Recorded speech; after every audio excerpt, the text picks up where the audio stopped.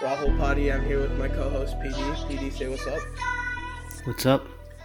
All right, and we're back with another one of our QB room evaluation videos. We've made a couple already. If you guys haven't listened to that already, go ahead and check that out. But we're just gonna continue, and this is gonna be a extra special video because it's a little bit longer. We're going into teams that don't really have a whole lot of experience with their starters, so we don't have a lot of games to talk about and go off of. We're gonna probably call this something like the rookie QB room episode because essentially every quarterback in this starting is essentially a rookie. Going into this one, and P, do you have anything else to add, or you want to get started with the first team? Now let's get right into it. To be honest, Yeah, I agree. yeah. So you did clarify that not all of these guys are rookies, but they are Hmm. inexperienced, and that does apply for our first QB room because we're talking about the Commanders here. Um, the Commanders are currently penciled in to start either Sam Howell or Jacoby Brissett, and the rumors out of training camp are that it's going to be a battle for that starting job. Um, and honestly, I do believe them because there's not that much pedigree behind Sam Howell, um, and he will probably have to earn his way into that starting job. Um, and yeah, anything else you want to add before we start getting into Jacoby's games and then Sam Howell's one game?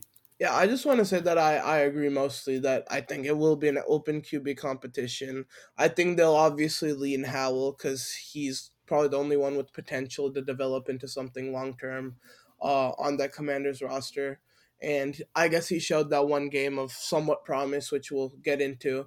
But Brissett did have a very solid season before Deshaun Watson took over in Cleveland. So he's definitely got something to him, too. And yeah. All right, so let's get into the game by game analysis for Jacoby. So I'll start with week one against the Carolina Panthers. So this one was pretty bad. He really couldn't get into a rhythm here. The accuracy was bad. He had a couple of turnover-worthy plays, which he was punished for none of them. Um, yeah, just a really rough game and like a sluggish one uh, in the Baker Mayfield revenge game. And I mean, yeah, at least this isn't a sign of things to come because it does get better in the future. But off to a rough start here. Yeah, I was gonna bring up that Baker Mayfield thing because we did talk about this game not too long ago when we were doing the Bucks QB room, and this was the return of Baker, and it was a hyped up game, and it ended up being a stinker on both sides. As we said, Baker didn't have a good game, and neither did Brissett in this one. His accuracy looked nothing like it was for most of the rest of the season. The offense really didn't get much going. Kind of just a rough performance overall, and not the way he wanted to start the season. But like PD said, it definitely improves. Yeah, speaking of that improvement, let's go to week two against the Jets. So, despite the fact that the Browns lost this game in hilarious fashion, Brissett played a pretty strong game, in my opinion, pushing the ball to the intermediate areas with frequency, combined with a couple of explosive plays. He did put the ball in harm's way one time for an interception, but I thought he did a really good job working off the play action stuff, holding the ball and taking his shots when he needed to. So, really strong game here for me, despite the fact that he did make that one big error. Yeah, I do agree that this game did end very hilariously, and only a team like the Browns could really lose in the fashion they did in this game. And one thing I want to say is I will take this game again with a grain of salt, kind of like I've talked to it with a lot of teams, because this was a Joe Flacco led Jets team, which, granted, they were better with Flacco and then guys like Zach Wilson, but still not obviously the most impressive side to go against. And Brissett definitely took advantage in this one. Cleveland finally got the run game going in this one too. Nick Chubb had a good game, monster touchdown performance as well. And Brissett kind of just worked off of that. Like PD said, he was great in play action in this one. Him and Amari Cooper had a very good connection going. And Amari kind of just torched the Jets defense, and Brissett was doing his thing. Yeah, and it does continue to get better here. Because against Pittsburgh the next week, he's again fantastic, pushing the ball down the field with consistency at both the intermediate and deep level. A couple of awesome big time shots that he took. Didn't put the ball in harm's way in this one. and I didn't think the sacks that he took were his fault. Played a pretty clean game in terms of being pressured as well. The Browns O line did a very good job as they worked off play action again. So very efficient, very good in the role that he was asked to play in this one. Loved the way he played. Yeah, I agree. Another very efficient, clean game from Brissett, and you kind of just see him improving game by game so far. Once again, Cleveland's rushing game was going. Nick Chubb was having a great game, and Brissett did his job, which was working off of that and being able to just torch the Steelers' defense when they overcommitted to the run. I felt like in this one, especially with it being a rough and tough divisional matchup, they were really stacking the box a lot, and Brissett was able to attack downfield when that was the case. He had great connections to both Njoku and Amari in this one. He didn't do a great job of spreading the ball, I feel like, and I feel like that's kind of a theme. Throughout the season for him.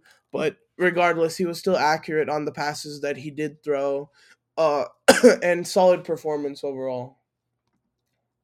All right, so we did have a string of really strong performances, but now we're going to hit a bit of a lull with Brissett in these next few games. And this first one against the Atlanta Falcons, not the greatest one in my opinion. Could have been a little bit more accurate. Did put the ball in harm's way for one interception, and I thought the one sack that he took was kind of bad. Um, yeah, just really holding the ball a long time with um, guys that I thought he could have hit with that powerful arm. So um, yeah, I was really expecting something better against not the greatest defense, but yeah, he just really didn't have the greatest day in this one. Yeah, to me, he really sold this one in the second half because I think once again Nick Chubb had a good game, but second half this was a close one, and they kind of needed to lean on Brissett a little bit towards the end to have like one drive just passing down the ball downfield, getting them one good score to put this game away, and we just never really saw that happen. We saw the flip side actually. We saw the Falcons come back and take a game, which you normally don't see from a Falcons team. It was very surprising. Definitely wasn't nearly as accurate as he was in any of the other games. But overall, I felt like this was a game where the Browns needed to rely on Brissett to win one for them. And in previous games, he was good as like a front running type of QB. Things were going right for the offense, and he was doing his part. But when they leaned on him, they crumbled apart a little bit. Yeah, that's definitely a theme with Brissett. He's definitely more the ceiling raising type. Works very well off play action, uses that arm to stretch the ball down the field, but he's really not a creator, and that becomes his downfall because Yeah, in order absolutely. to be kind of that floor raising type, you want to be versatile in all areas. So he's not really got that.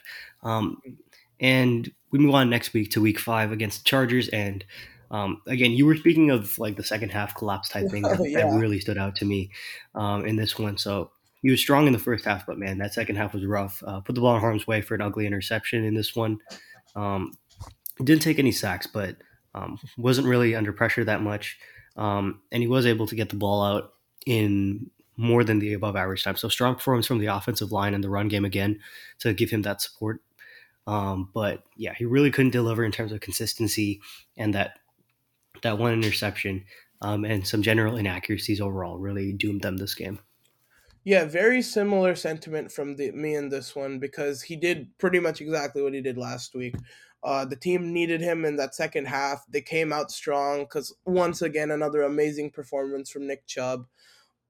He was averaging like nearly 8 yards a carry. Crazy performance from him. And in the first half, Brissett was able to build off of that. But second half is a close one. They needed him in a couple of drives, and that's where the inaccuracies started happening. That's where we saw a lot of those incompletions, and just overall, once again, they couldn't lean on him to just go out and get them a win on his own without kind of a dominant run game going on at the same time. Yeah, and that kind of not being able to put the game away or carry the offense when they need you, that really sticks out in the next game. Where this game was pretty disastrous to me. Um, just he put the ball in harm's way 6 times in this one, 5 interceptable passes and the fumble. Um, so yeah, this is just a really rough game. He does make a few explosive plays to kind of make up for it. Some of them pretty impressive too. Um, but the sacks that he took were bad. And like I said, 5 interceptable passes plus the fumble is just never going to be acceptable in any scenario, unless you make something like 5, 6 explosive plays to make up for that. And that did not happen this game. So yeah, just ugly, ugly performance for him and the Browns offense overall. Yeah, I was gonna say overall a very embarrassing performance, and I feel like Bill Belichick has almost made a career off of embarrassing just teams without a competent quarterback, and this was just another example. He does a great job of shutting down your team's best impact player, and that's exactly what he did. He shut down Nick Chubb completely, and Brissett was not able to deal with that. Obviously, his completion percentage was terrible. His accuracy was just completely off. It was very representative of how he actually played. Like PD said, plenty of mistakes and just interceptable passes left and right. And more importantly, this was Bailey Zappi in one of his first ever starts, just absolutely outperforming everything the Browns offense had going on. So just overall, very embarrassing. Things were not looking good at this point for Jacoby Brissett. Yeah. And the next week it gets not too much better in my opinion. So I think the box score is lying in this one. I didn't think that his completion percentage or the yards per attempt were a good representation of his game because he did put the ball in harm's way 3 times, um, twice with the interceptable passes and once with the fumble. Um, and yeah, it just he couldn't really get into a great rhythm with the sacks as well. So a number of negative stuff going on that really took away from the way he had consistency with completions. But yeah, just I didn't think he played that great in this one. Yeah, I agree with pretty much everything you said there, so I won't repeat that. But I do want to add is that we saw once again him in the second half not performing, and I feel like it wasn't evident as much in this one because he also wasn't really that good in the first half, so the second half drop off didn't feel as bad.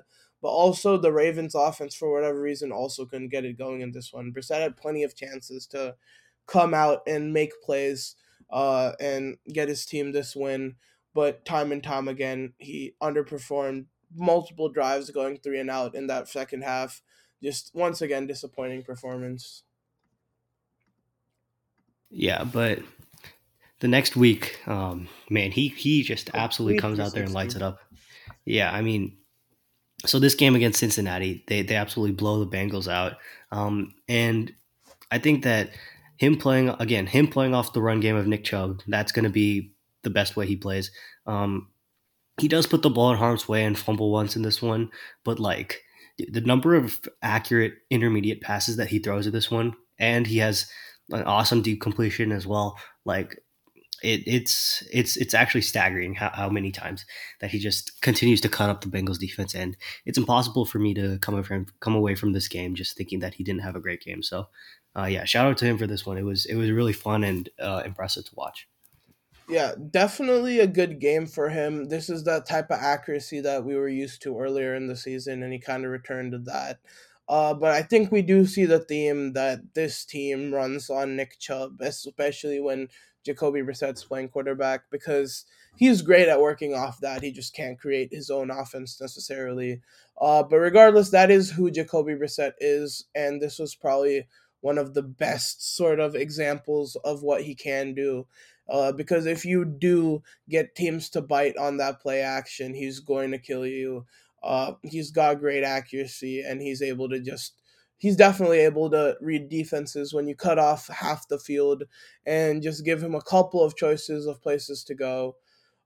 He knows exactly what he's doing, and this kind of just felt like an off day with the for the Bengals as well. This was kind of that point in the season for them where they were still struggling to kind of get their stride back from that Super Bowl appearance, and the Browns just came in and punched them in the mouth. Yeah, so let's move on to the next game where they go to Miami, and yeah, he just can't keep pace with that Dolphins offense. He's asked to scale up his volume again to try to go punch for what Tua is putting up on the other side, which is honestly an absolute masterclass. So we'll get to that maybe next week or week after. But um, yeah, like just he just couldn't get anything going in terms of consistency. And he does put the ball in harm's way one time, which doesn't show up in the box score. Um, all three of the sacks I thought were kind of bad from him, just holding the ball, and um, that's not gonna be the greatest when you don't have a lead, and when defenses are gonna be keen on kind of rushing the passer and playing the pass. So yeah, he just kind of, this is not his type of game script, and um, yeah, the consistency element just wasn't there to even make up for the fact that he um, he was out of place in this one. Yeah, the Dolphins absolutely ran up the score here, and Brissett was asked to, I guess, keep up with that. And like PD said, this is not something that he can keep up with. I think Nick Chubb's box score numbers look a little gassed because of he had this one like nearly 40-yard run, I believe. But aside from that one run in the fourth quarter when the game was kind of over, Nick Chubb was pretty much locked up all game. And more so, the Browns just weren't able to go to him as much as they would have wanted to because they were down so much and they were forced to just pass the ball 35 times, which is not something they can do if they want to win football games, especially when you have a guy like Jacoby Brissett playing quarterback. So overall, the Browns are kind of just forced off of their game plan, and that never is good for Jacoby Brissett. Yeah, but we do come out the next week, and this is the one evidence point for I think the whole season where Jacoby played a huge volume game and played incredibly well. So against the Bills, this one, and he just made incredible throw after incredible throw in this one, dude. Like deep completions galore in this one. Um, I think I counted like seven incredible plays in this game from Brissett, and he didn't put the ball in harm's way at all. So honestly, it probably made up for the disaster that was the Patriots game. That's just how good he played in this one. I was absolutely floored by how good he played. Um, yeah, I think it was incredible. Just the aggression combined with the downfield accuracy, it gave them a chance to win the game, despite the fact that his receivers dropped a couple of those incredible throws. Yeah, just an incredible game from him overall.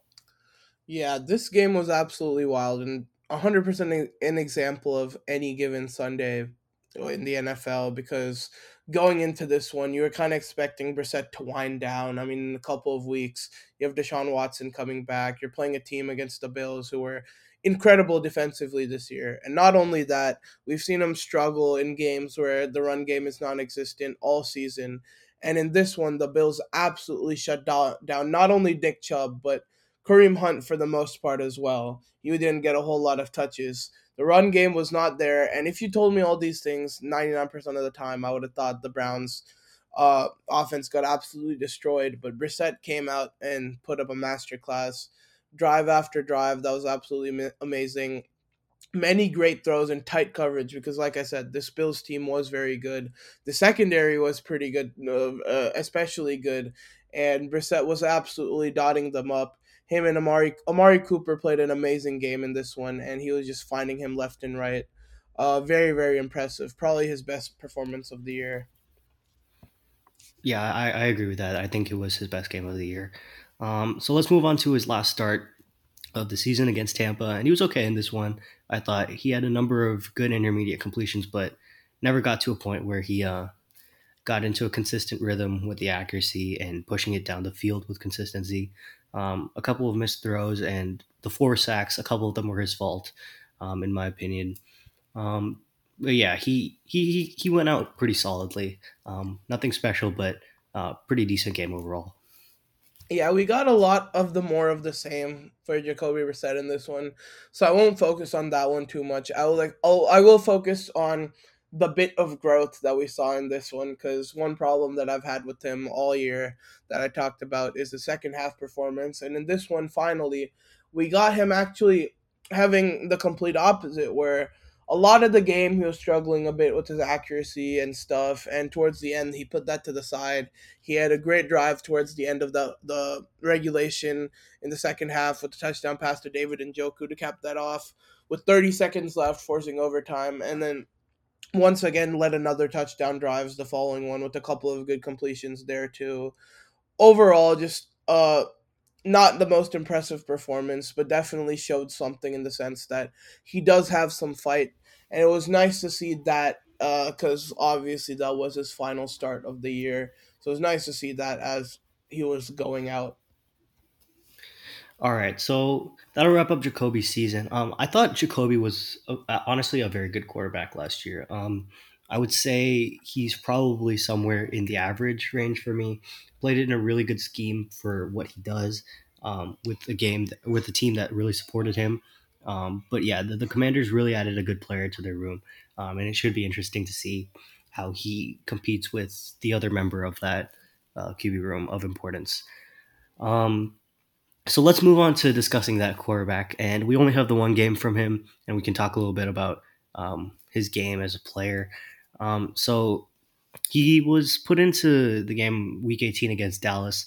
Dallas only had seeding to play for, really, which did end up mattering for them a little bit, but they did play their starters. So let's look into it. So Howell played a decent game in this one, in my opinion. There were a couple of really ugly moments, like a couple of the sacks that he took. I thought were pretty bad, and the interception he threw was objectively horrible, like one of the worst interceptions I saw all year. Um, but the throw that he made down the sideline to McLaurin was awesome, like a deep go ball off the play action, and he just launches this thing like 55 yards and drops it in the bucket, stride for stride with McLaurin. So awesome play there, and he has a number of really good runs. And I think he showed that while he's inconsistent with his footwork and his technique right now, and could definitely do a better job in terms of reading defenses. And you can also see some signal there from the way that they're calling plays. They're not really calling true dropbacks as frequently. It's a lot of play action type stuff. So they clearly don't believe in his ability to go 1 to 2 to 3 and process the defense before the snap and all that. Um, but I think that there's definitely something here in terms of value on his rookie contract. And I think he probably could end up as a starter long term. What he showed here is that he's a really strong ball of physical talent. Um, and if he can refine some of his mechanics and stuff like that, he probably has something in the tank long term. Yeah, I've said this with a lot of games, and I'll say it again with this one. I do want to take it a little bit with a grain of salt because at this point, like PD said, the Cowboys season or like seeding wise are pretty much wrapped up. They had nothing to play for in this game essentially, and it definitely looked like it because they kind of got dog walked in this one. And Sam Howell did have a decent performance. He did have a bit too many sacks for my liking. I felt like he was holding the ball a bit too much, and that might have had to do with nerves coming into his first NFL game. But definitely looked a little bit antsy in the pocket at times. That interception was obviously a glaring issue. I feel like it was such a bad interception that it's something you may not need to worry about long term because it's just I just don't see him doing such something so stupid regularly. Probably just something he needed to get out of his system early on. But yeah, like PD mentioned, there were a couple of throws on this in this performance, particularly that 52-yard to McLaurin, that were just absolutely incredible. But regardless, he only had 11 completions, very small sample size. Honestly, we don't know how he's going to be playing long term, but he showed a little bit of promise, and that is what the Commanders wanted to see as they rounded off this season. Yeah, pretty much. So let's give a quick range for how we think that they're gonna finish this season. So Jacoby, I think that he's gonna go into a worse situation than he did last year, and it's possible that those high end games just show up less frequently. Um, After all, his game is based on tight window accuracy down the field and things like that. Those are the ways that he generates explosives. Um, so I would say that his median outcome is something like the 23rd, 24th best quarterback in the league. Um, if he has a decent fit with the scheme, which I think he should. And I think that after that, he probably kind of um, for a lower end outcome, he probably finishes as like a low end starter type thing. Um, and then like a normal high end outcome, he looks again like an average starter this year. If he has like a super high end outcome though, I could see him developing like late in his career, like we saw with someone like Geno Smith, and maybe what we saw last year in terms of the explosive plays down the field, they become a more of a staple of his game, which I don't expect, but that's why it's the highest in outcome. And he looks more like a strong starter. Um, and then as like a super low end outcome, he could kind of revert back to his older self in terms of protecting the ball, and those explosive plays kind of disappear, and he looks more like a solid backup type of thing. So yeah, what do you think about how he could do this season? And then we'll quickly touch on Sam Howell. Yeah, to me, with all the I guess a bits of inconsistencies we saw with Brissett, I feel like he very much is a rhythm player, and I think at this point the Commanders have kind of decided they want to go in the direction of Howell, obviously for age and potential reasons. Uh, and for that reason, I do think we should expect a bit of a drop off from Brissett. To me, what I expect as his median outcome is him being one of the best backups in the league. Because I do think if he was given a starter job somewhere, we could see him being a low end starter level type of quarterback. But I think since he is a bit of a rhythm player, and I think when we do see him, he's going to be a high end backup, probably something in the mid 30s range. If he does retain a lot of how he played last year, to which I agree with PD, he was a probably average level quarterback, expecting a bit of regression. I could see him high end outcome being a high to mid 20s type of starter level quarterback. And maybe I was saying with where Sam Howell is, there is a chance that he could take that starting role. And if he is to be that starter, I could see him getting into rhythm and maybe pushing for average level quarterback play and a really high end outcome if he ends up playing a lot of quarterback. And that's honestly the main range I see him playing. I guess in the low end, he could be like a mid level backup and kind of fall off. But I don't really expect that to happen. I think what's most likely going to be the case is he is a very, very solid backup with the potential to do more based off playing time. Yeah, I should clarify.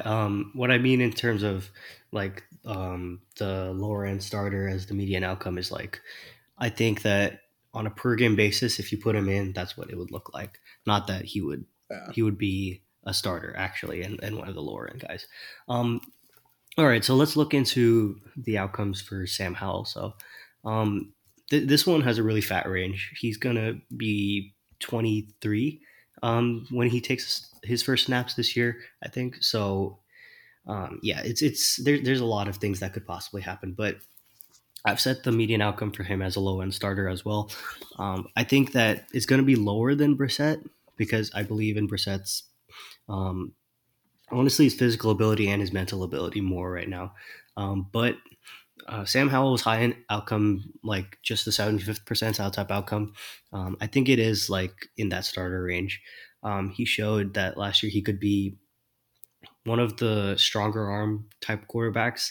And he does have some deep ball accuracy to him, going back to his time at UNC, and he's able to run the ball decently well. So there's tools there that you can build an offense around with the play action game, with deep shots and working in some of the QB run game. And if everything totally goes right and he has a monster development in terms of mentals and processing, I could see him get into that strong starter ranger. Um, yeah, he could be a really good quarterback this year, I think.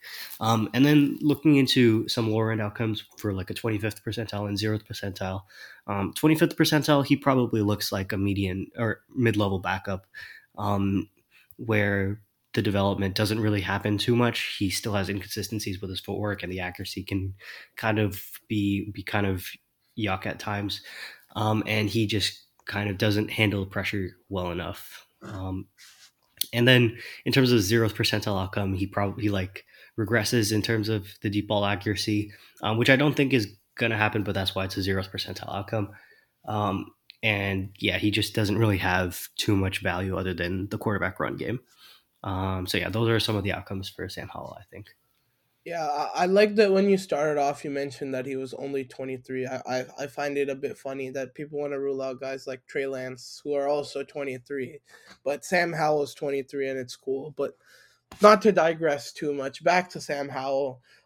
In terms of how he's playing, I expect his medium outcome not to be too far from where I expected Jacoby Brissett to be. I think on a per game basis he'll probably be a high level backup to low end starter type of player on average, somewhere in like the low to mid 30s is where I expect him production wise.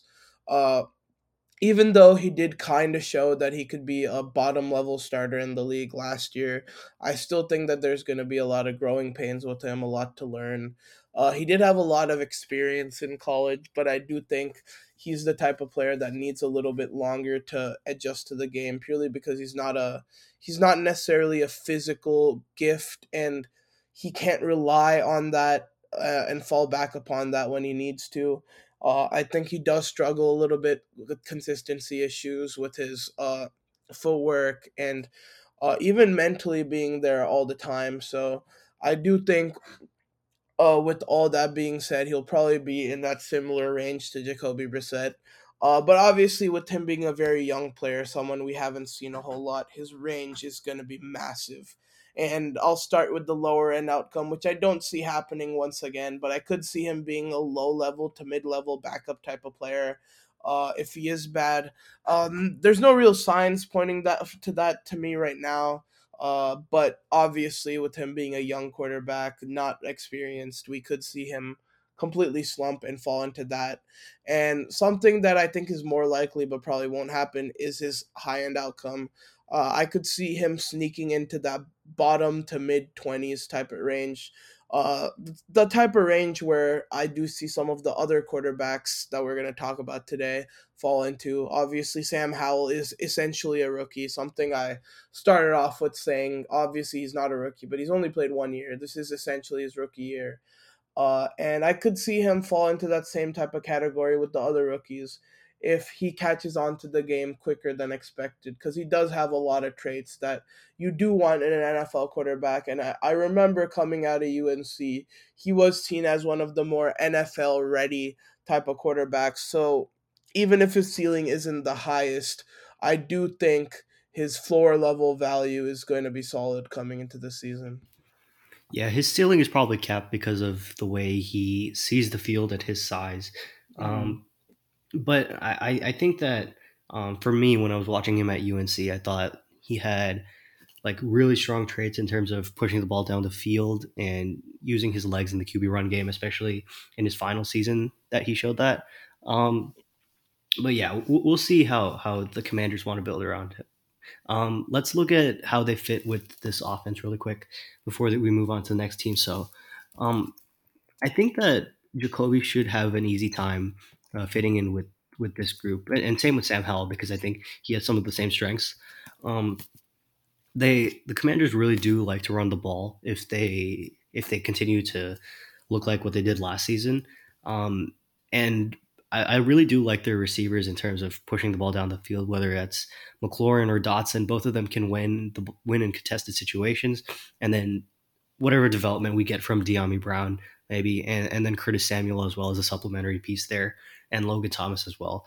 And I think their offensive line has a number of good players, but they're kind of missing like a great player. So there are some inconsistencies there, but I think they can do well enough to hold up to deliver those play action type shots for Howell and Brissett. And yeah, I think it's a good scheme fit overall. Yeah, I'll be honest. I think this Commanders team, it would be a good fit for a lot of quarterbacks because they have a little bit of everything, and I think it's a bit of a underrated, uh, like core to surround your quarterback with. I think the offensive line is going to be suitable for both guys. Obviously, I think this is a very good offensive line going into next year. Uh, and I think with a young quarterback like Howell starting, you're gonna need that. Obviously, the power run game with Brian Robinson mixed in with I guess the versatility of Antonio Gibson is gonna give them a lot of help in the backfield. And I think both Brissett and Brian Robin or and Sam Howell come from backgrounds of having like a power running back with Chubb in Cleveland, and I believe it was like Javonte Williams who played with Sam Howell in UNC. Yep. So I think Yep. having a guy like Brian Robinson there is going to be helpful for both of them. We talked about how Jacoby loves to live off the play action. I think a young quarterback like Sam Howell will also enjoy having a good play action thing going on. So I think that fit with the run game and offensive line is great for both of them. And I think this receiver core is just overall very deep and good. Terry McLaurin's going to be a quarterback's best friend in all scenarios. And I think Sam Howell's and Jacoby Brissett's like skill type, which I feel is similar. Both guys are very accurate and can get the ball downfield to a guy like Terry McLaurin. Uh, and someone with as high a catch radius and someone who can help out his quarterback as much as him. I think he's going to be a favorite. You also have a very big target in Jahan Dotson, who obviously was having a ton of big plays all over the place last year. I think he's going to be a great fit with Howell as well. And they have a couple of other guys who can just do a lot, be versatile. Uh, I don't. I think this is a great fit for both of them. But like I said, I think a lot of quarterbacks can come in and fit in with this type of offense. Yeah, you're probably right. And I think that they would be maximized with a quarterback who can operate off play action and do some drop back stuff. So we'll see how it goes in the future. All right, so that'll wrap up our Commanders breakdown. So let's go on to our next team, which is the 27th ranked team, the Indianapolis Colts. Hmm. Um, so they're currently penciling in Gardner Minshew as the starter. I'm not sure how long that's going to last with the fact that they took Anthony Richardson fourth overall in the draft. But he's a very young player, does need to work on the consistency element of his processing. So it is possible that they start off with Gardner Minshew. And let's talk about the couple of games that Gardner Minshew did start last year. So he played two games towards the end of the year with Jalen Hurts being injured for the Philadelphia Eagles. And this first game against Dallas, he played very well, in my opinion. Put the ball in harm's way, two interceptions, but only put the ball in harm's way. That was his fault for one of them. And he just was extremely aggressive pushing the ball down the field in this one. Took no sacks, even though he was under pressure for a number of snaps, and was just aggressive targeting his playmakers down the field repeatedly. A number of intermediate completions and deep completions as well, where even though he didn't make a super impressive throw in terms of being on target or on time, he got the ball there and gave his receivers a chance to make a play. And I thought he was really impactful in that game overall. Um, yeah, just continually pushing the ball down the field and giving the Eagles a chance to win the game. That's kind of a theme for Gardner Minshew. Yeah, honestly, this game made me question a little bit how he doesn't have a starting role because not that he lit it up to the point where we can expect him to turn into a franchise guy, but this game absolutely made me question why he's not a starter at least somewhere given how bad some of these other quarterbacks was cuz he did light it up in a sense and yeah, he wasn't the most accurate guy and he wasn't making passes that would make you think like, oh, this guy's got elite anticipation, elite level accuracy, none of those things. But he was able to run that offense. Granted, the Eagles' offense was the best in the league, arguably last year, so he had plenty of talent to work with. But he absolutely made them work. Him and Devontae Smith had absolutely elite connection. He was attacking downfield with AJ Brown. I think there were a couple of 30 plus yard catches that AJ Brown had in this one. Absolutely great game overall for him as well. Uh, a lot of those touchdown drives were huge plays from Gardner Minshew. Overall, he just showed that he can still be a starting level quarterback in this league, and he competed with one of the best teams in the NFC remaining in this Cowboys team. So overall, impressive performance for me. Yeah, you said that this game made you question why he doesn't have a starting job. And we get the answer the very next week because the consistency element of his game is just totally lacking. Um, we really saw it this week. He put the ball in harm's way five times and was only punished for a couple of them. So he has a fumble, a very ugly fumble, and throws four interceptable passes in this one. And that's not all because his accuracy in this one was pretty rough. He tried to really push the ball down the field again, not really to the same degree as the last game, but he does try, and he took six sacks in this one, which is kind of the double-edged sword with Minshew. He tries to make a ton of plays out of structure, but sometimes he ends up on the wrong end of them, and yeah, you end up with games like this where he's just putting the ball in harm's way with consistency and taking negative plays. And yeah, that's why he doesn't have a starting job. It's because you don't know whether he's going to win you the game by giving you a great chance to win, or just totally lose you the game like he did in this one. Yeah, my line of questioning was very, very much short lived because, yes, that Cowboys game made me question why Gardner Minshew was not a starter. And then this game was exactly why I remembered.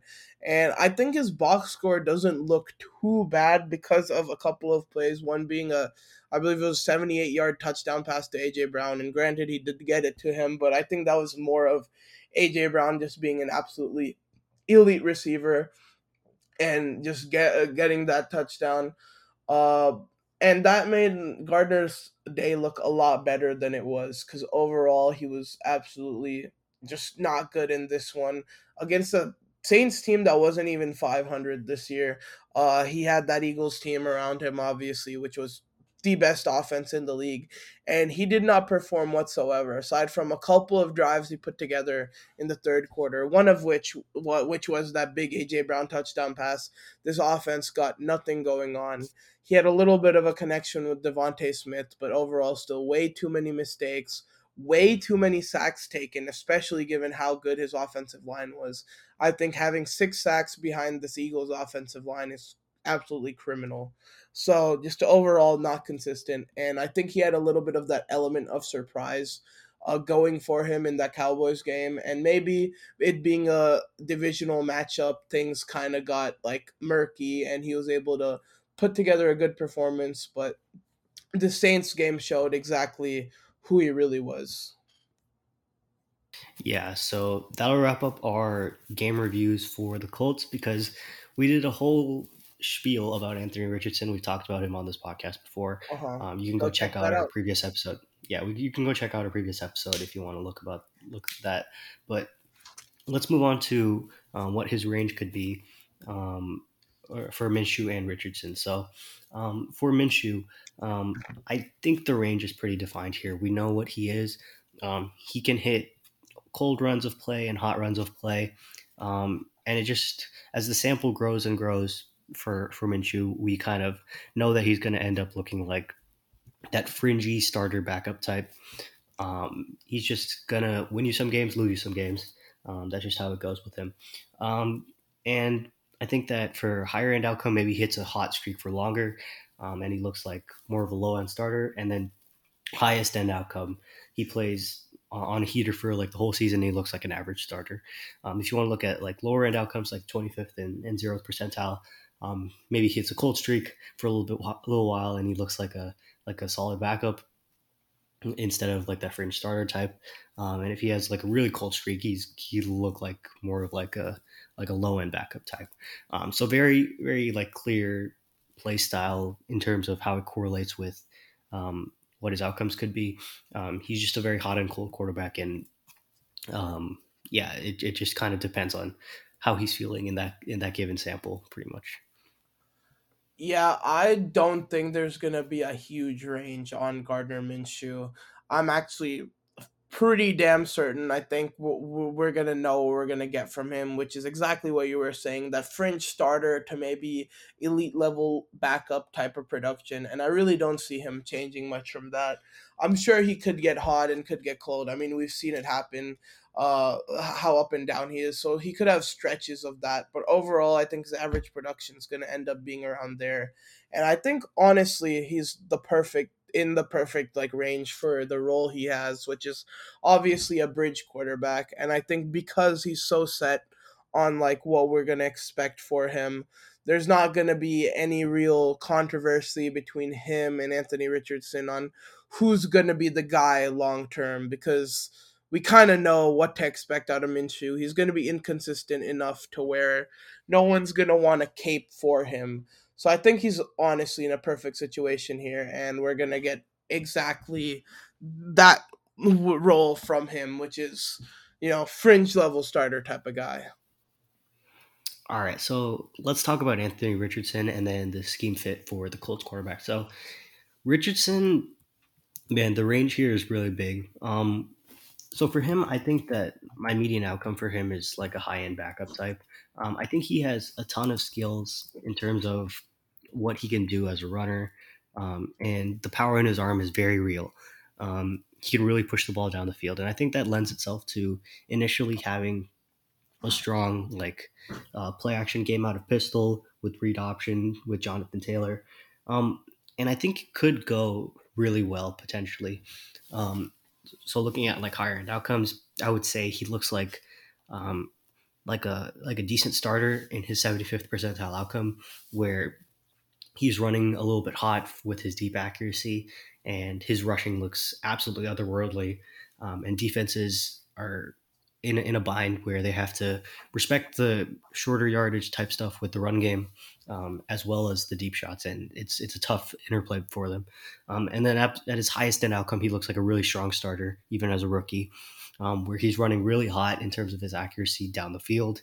Um, and just really maximizing all of what he can do as a runner. And then in the lower end outcomes, the shorter range accuracy and the decision making gaps as a young player really start to bite him. And then I see his 25th percentile outcome being more like a lower end or like a medium to lower end backup. And then his worst outcomes, he doesn't really see the field or look like he should see the field because those processing gaps, instead of inconsistencies like we saw in college or inconsistent flashes, we see more of like the bad stuff come out. And at that point, he doesn't really look like he should be playing yet. Yeah, so for Anthony Richardson, I think there's a big gap on his career overall in terms of like where he could be. But I think in terms of year one, there's a bit gonna be a bit less of like range of possibilities of what he's going to be. Less than at least long term rather, because I do see this season being a completely developmental year for Anthony Richardson, and I'd be very very surprised if he comes anywhere near that high end outcome because with the what I've been hearing about him is he's like a very very much of a prospect, well, a raw prospect, and I just don't see him hitting that high end outcome and becoming a serviceable quarterback this season, especially because I just don't think he'll have the time to get enough games to string together to, get himself to play at that level. Because even just considering a per game basis, I think Anthony Richardson's going to need a little bit more experience to get himself going and get to that level. So what I expect out of him is honestly a similar type of season to Gardner Minshew, where he is a fringe starter to high level backup type of production. If he does put all those skills together faster than we all anticipated, I could see him being as high as like a top half quarterback in this league, maybe on a lower high level outcome, maybe in the 20s, mid to high 20s. But I just would be very surprised if he put it all together, judging how raw he is. And what I could see happen more likely than the high end outcome is maybe the low end outcome if it takes him a bit longer to develop. Even though I do like Anthony Richardson's potential long term, I could see him having like a rough entrance into the league as he still figures out how to put things together. I don't think that this first season's gonna go that well for him, so I could very well see him being a low level backup to mid level backup production where he is in, because he's still adjusting and still learning how he's gonna put all that together. But median level outcome, I do see him being in that middle range. Yeah, I think that we're kind of looking at it differently. Where like I think that development in the NFL and in sports in general, really, it's not going to Mhm. be linear.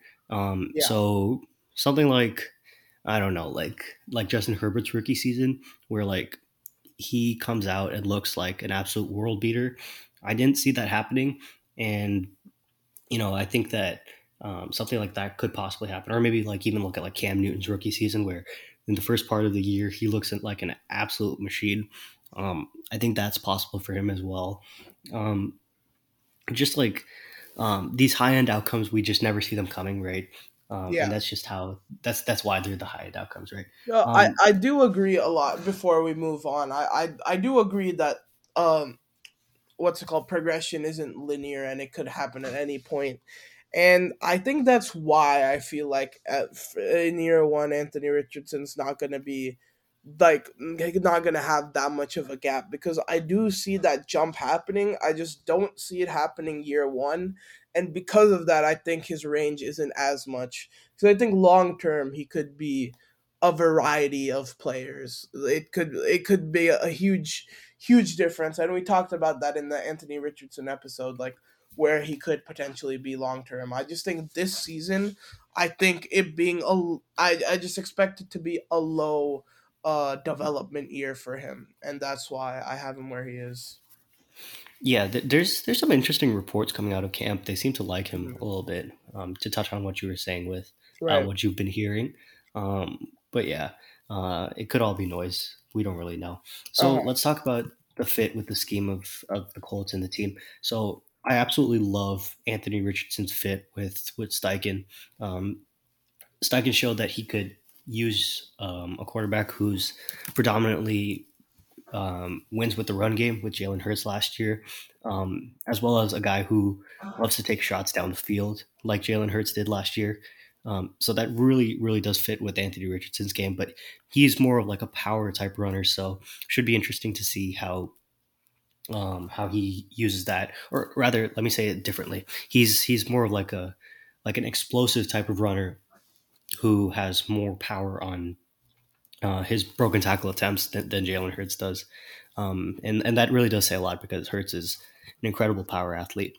And I think that in terms of the players, he does fit well with guys like Alec Pierce and Jelani Woods, who really do want to go down the field. And even Michael Pittman. Michael Pittman can improve the kind of catchable pass rate for Anthony Richardson by having such a large catch radius. Even if the accuracy isn't there, he can make him put the ball in a catchable spot more. And I think that their offensive line is a little bit of a work in progress, but I think they had a really low end outcome last year. And if we see anything close to progression from them, they could be a decent unit again. Um, this is a roster that needs work for sure, Hmm. but I think the pieces are there for where Richardson can have a decent environment towards the end of the year. And then I'll quickly go to Gardner Minshew because we're running kind of long on time. But Minshew, like, he doesn't really have like a fit necessarily, other than get guys who can help him improve his aggression. And I think that Pittman and Pierce both do that. He's going to chuck up a bunch of jump balls to Pittman, and Pierce is going to have opportunities to win down the field, and Minshew's probably going to take those chances. So that's a pretty good fit. I don't think that the scheme really does much for Minshew because he abandons the scheme a lot. Yeah, I'll start with AR real quick too, obviously, because he is the guy that the Colts are trying to build around, obviously. And there's part of this Colts team that I really like the fit with Anthony Richardson, and there's parts that I'm not too high on you uh as high as you are, PD. As far as the Steichen fit, I absolutely agree that this is a match made in heaven almost, and I think we said this in the Anthony Richardson episode as well. I see a lot of parallels in Anthony Richardson and Jalen Hurts' game, even if it's not necessarily 1-to-1. They do have a lot of similarities, and I think Steichen, a guy who's a younger with an offensive background, someone who's a little bit more progressive with the way he runs his offense, someone who knows to integrate the rushing aspect of a quarterback's game, and still be very, very effective and still be able to use that arm and launch the ball downfield, like you said. I think that's going to be great for Anthony Richardson and great for his development too. Because I think I said this in the draft video. Jalen Hurts was nowhere where he is right now, and Steichen was a huge reason for his development from where he is and putting all those tools that Jalen Hurts had together. And Anthony Richardson's a very similar player in the sense that he's got all the physical tools, he's got a ton of strength in his legs, a lot of power, huge arm, and he just can't put it all together just yet. Or maybe he hasn't had the right coaching to put it together yet. And I think Steichen's going to be able to do a great job of this. And I said this in the draft video as well. I absolutely love the fit with Jonathan Taylor. I think having two absolute uber athletes in the backfield like that is just going to be absolute, like, bitch to guard defensively. I don't know how teams are going to do that. And I think Anthony Richardson, having a running back like JT who can do a lot of things, he can catch the ball, he can run up the middle, he can run outside. Obviously, this is going to be a very diverse offense with a guy like Anthony Richardson. Probably a lot of RPOs, probably a lot of quarterback designed runs, a lot of uh, run read options and stuff like that. Jonathan Taylor can do all of those things, and I think that fit is a match made in heaven. The part where I'm a little bit concerned or worried about is this receiver core.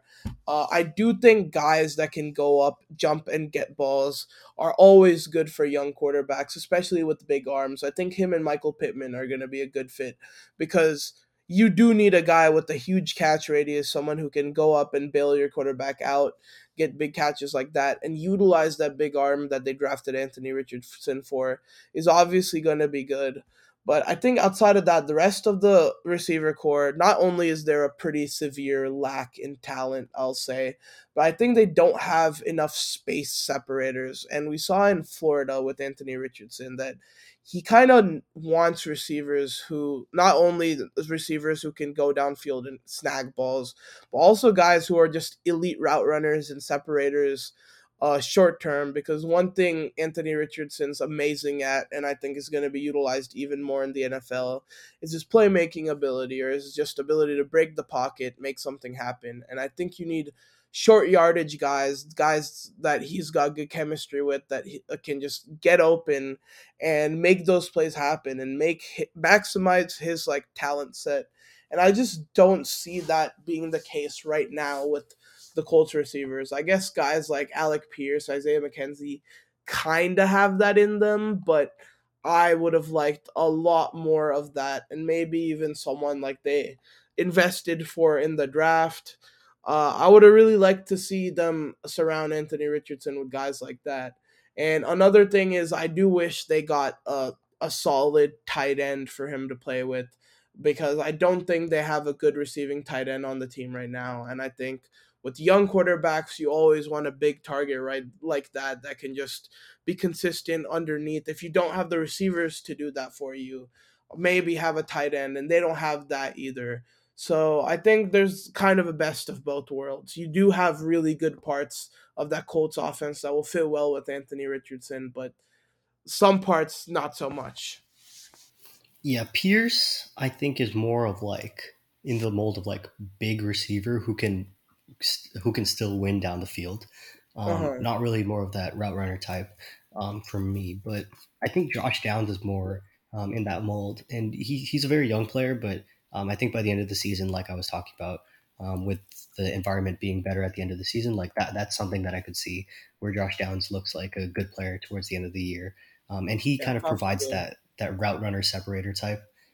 He can win a little bit down the field, but mostly I think of him as like an intermediate player, and some in the short areas as well. So yeah, there is that element a little bit, but he's gonna be if he's thrust in early, it's gonna be a little bit of a rough situation because of how young a lot of the players on this team are. Um, all right, so that'll wrap up our Colts discussion. So let's move on to the next quarterback room, which is the 26th ranked uh, Houston Texans. So the Texans have C.J. Stroud and Davis Mills in their quarterback room as the Uh-huh. guys that we really want to talk about. Um, or I should say, we haven't touched on any of the third string guys because we don't think they'll play this year. But just for this one, I do want to touch on it because Case Keenum has been a pretty good quarterback in the past, and he's in this quarterback room and should be a Hmm. good mentor for Stroud. So we've done a whole episode on Stroud. Obviously, um, he's a strong quarterback with um, extremely good accuracy at all levels of the field, and is incredible off play action, and has an awesome touch and understanding of how to throw balls and throw receivers open. Has some good movement skills in the pocket where he can evade pressure, but I do question his ability to um, make consistent plays under pressure outside of structure, and his ability to protect the ball, most importantly, under pressure. Um, So that's kind of how I view Stroud. Also, a good physical talent with both running and pushing the ball down the field. He's good in both areas, not great. Um, and let's talk about Davis Mills. So we're going to go through this one fast because Davis Mills is a really dry player to watch for Oh most yeah, people. tell me about it. And I am like a super nerd, so I do like watching Davis Mills, but I know that that's not a thing Can't for relate. most people. Um, so let's just speed run through this. So week one against the Colts in this fantastic tie that they had, Mills just not that great, just pushing the ball down the field, put the ball in harm's way twice for interceptable pass and a fumble. A couple of the sacks that he took were his fault. Just not a great game overall. Yeah, absolute classic of a game here, huh? But yeah, pretty much agree with most of what you said. A huge drop off in the fourth that caused the whole choke of this game and ended up being a tie. But overall, I think he was a bit better in this one than I would have said in most games. His accuracy was solid. He was pushing the ball downfield, led some successful drives, but overall, still nothing particularly impressive. Took bad sacks. Didn't love his performance.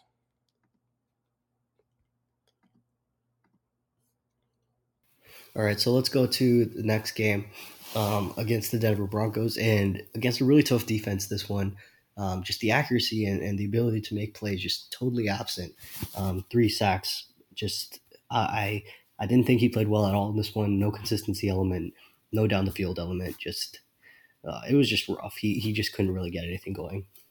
Yeah, that little bit of decent play I was talking about in the last one, he didn't have this year, and the Texans offense pretty much had nothing going all game. His accuracy was piss poor, I felt like. Had seemed like no chemistry with his receivers. It was just unsuccessful drive in their own side of the field, one after another. Overall terrible game. All right, so let's get excited because he's putting together a string of average games from now. Um, Ooh, all right, so let's go to God. Chicago for the next one, where throws two interceptions, but was only at fault for one of them, in my opinion. Suffered a couple of drops. Did a decent job not taking a sack or not taking too many sacks, and yeah, he was decent in terms of accuracy in this one. Gave them an okay chance to win. Yeah, I guess he was better in this one. Improved accuracy a bit. I did feel like both the interceptions were his fault, but overall, low mistake game for a guy like Davis Mills. Still lost a pretty close game. Could have done more to help his team, but I guess he didn't. Wasn't the sole reason they lost. So that's improvement. All right, so for the next game in week four, he actually plays pretty well. Pushed the ball down the field a couple of times, um, and does put the ball in harm's way. For one interception, that was his fault, but the other one I didn't think was his fault, and looks decently accurate overall.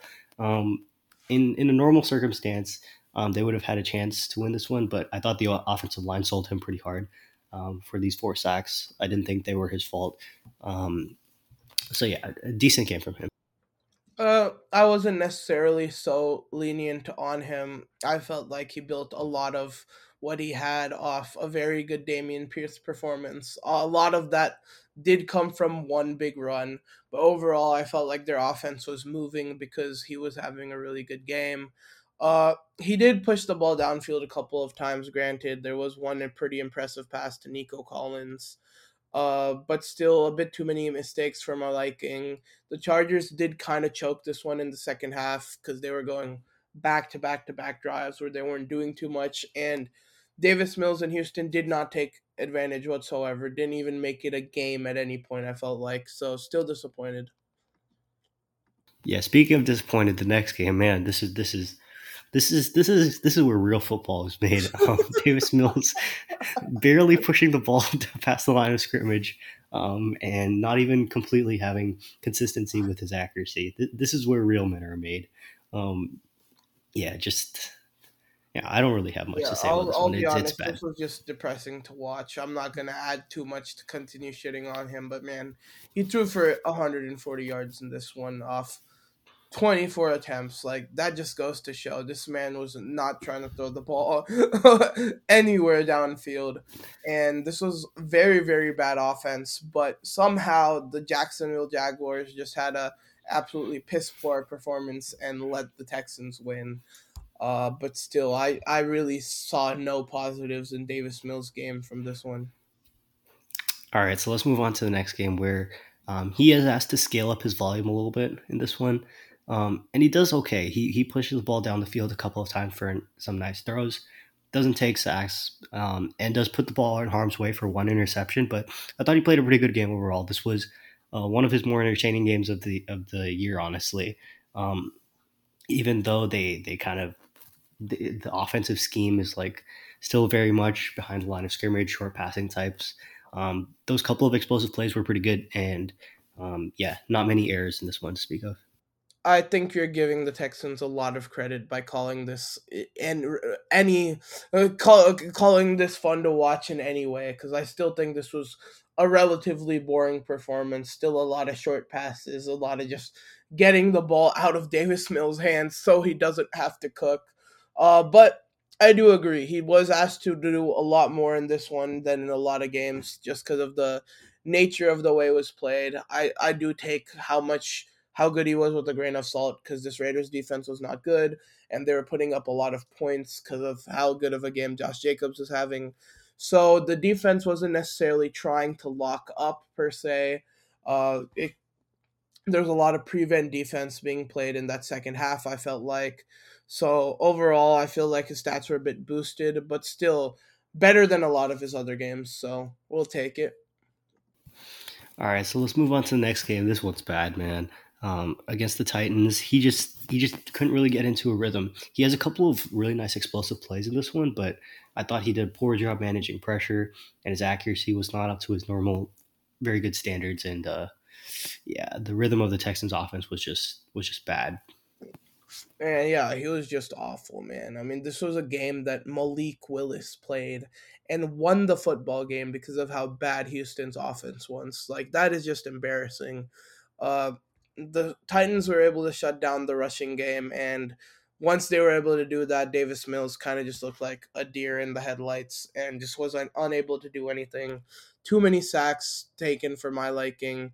I feel like that interception was his fault, and I saw a couple more interceptable passes as well, at least in my opinion. Just another terrible game.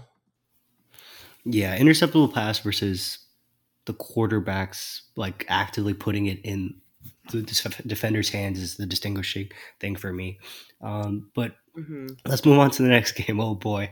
So they get shellacked by the Eagles here, and it was close for a second, but not really because of Davis Mills, and he was rough in this one. Put the ball in harm's way. Two interceptions, one of them not really his fault, in my opinion. But yeah, man, the rhythm of the offense again just atrocious. He had three sacks. Eagles' defensive line pretty ferocious, and so I don't think he was at fault for all of them. But yeah, just not enough consistency in terms of pushing the ball down the field and getting the offense into a rhythm that way. Yeah, the Texans were able to kind of keep this a game, even though this was a dominant Eagles team, because of how good Damian Pierce's game was in this one. But it still was not enough to get Davis Mills going. Still pretty piss poor accuracy, in my opinion. The offensive line sold him a bit more than other games, so I won't blame him too much on the sacks. And I agree that only one of the interceptions was really his fault. But even though he wasn't necessarily making too many negatives, he didn't really make any positives either.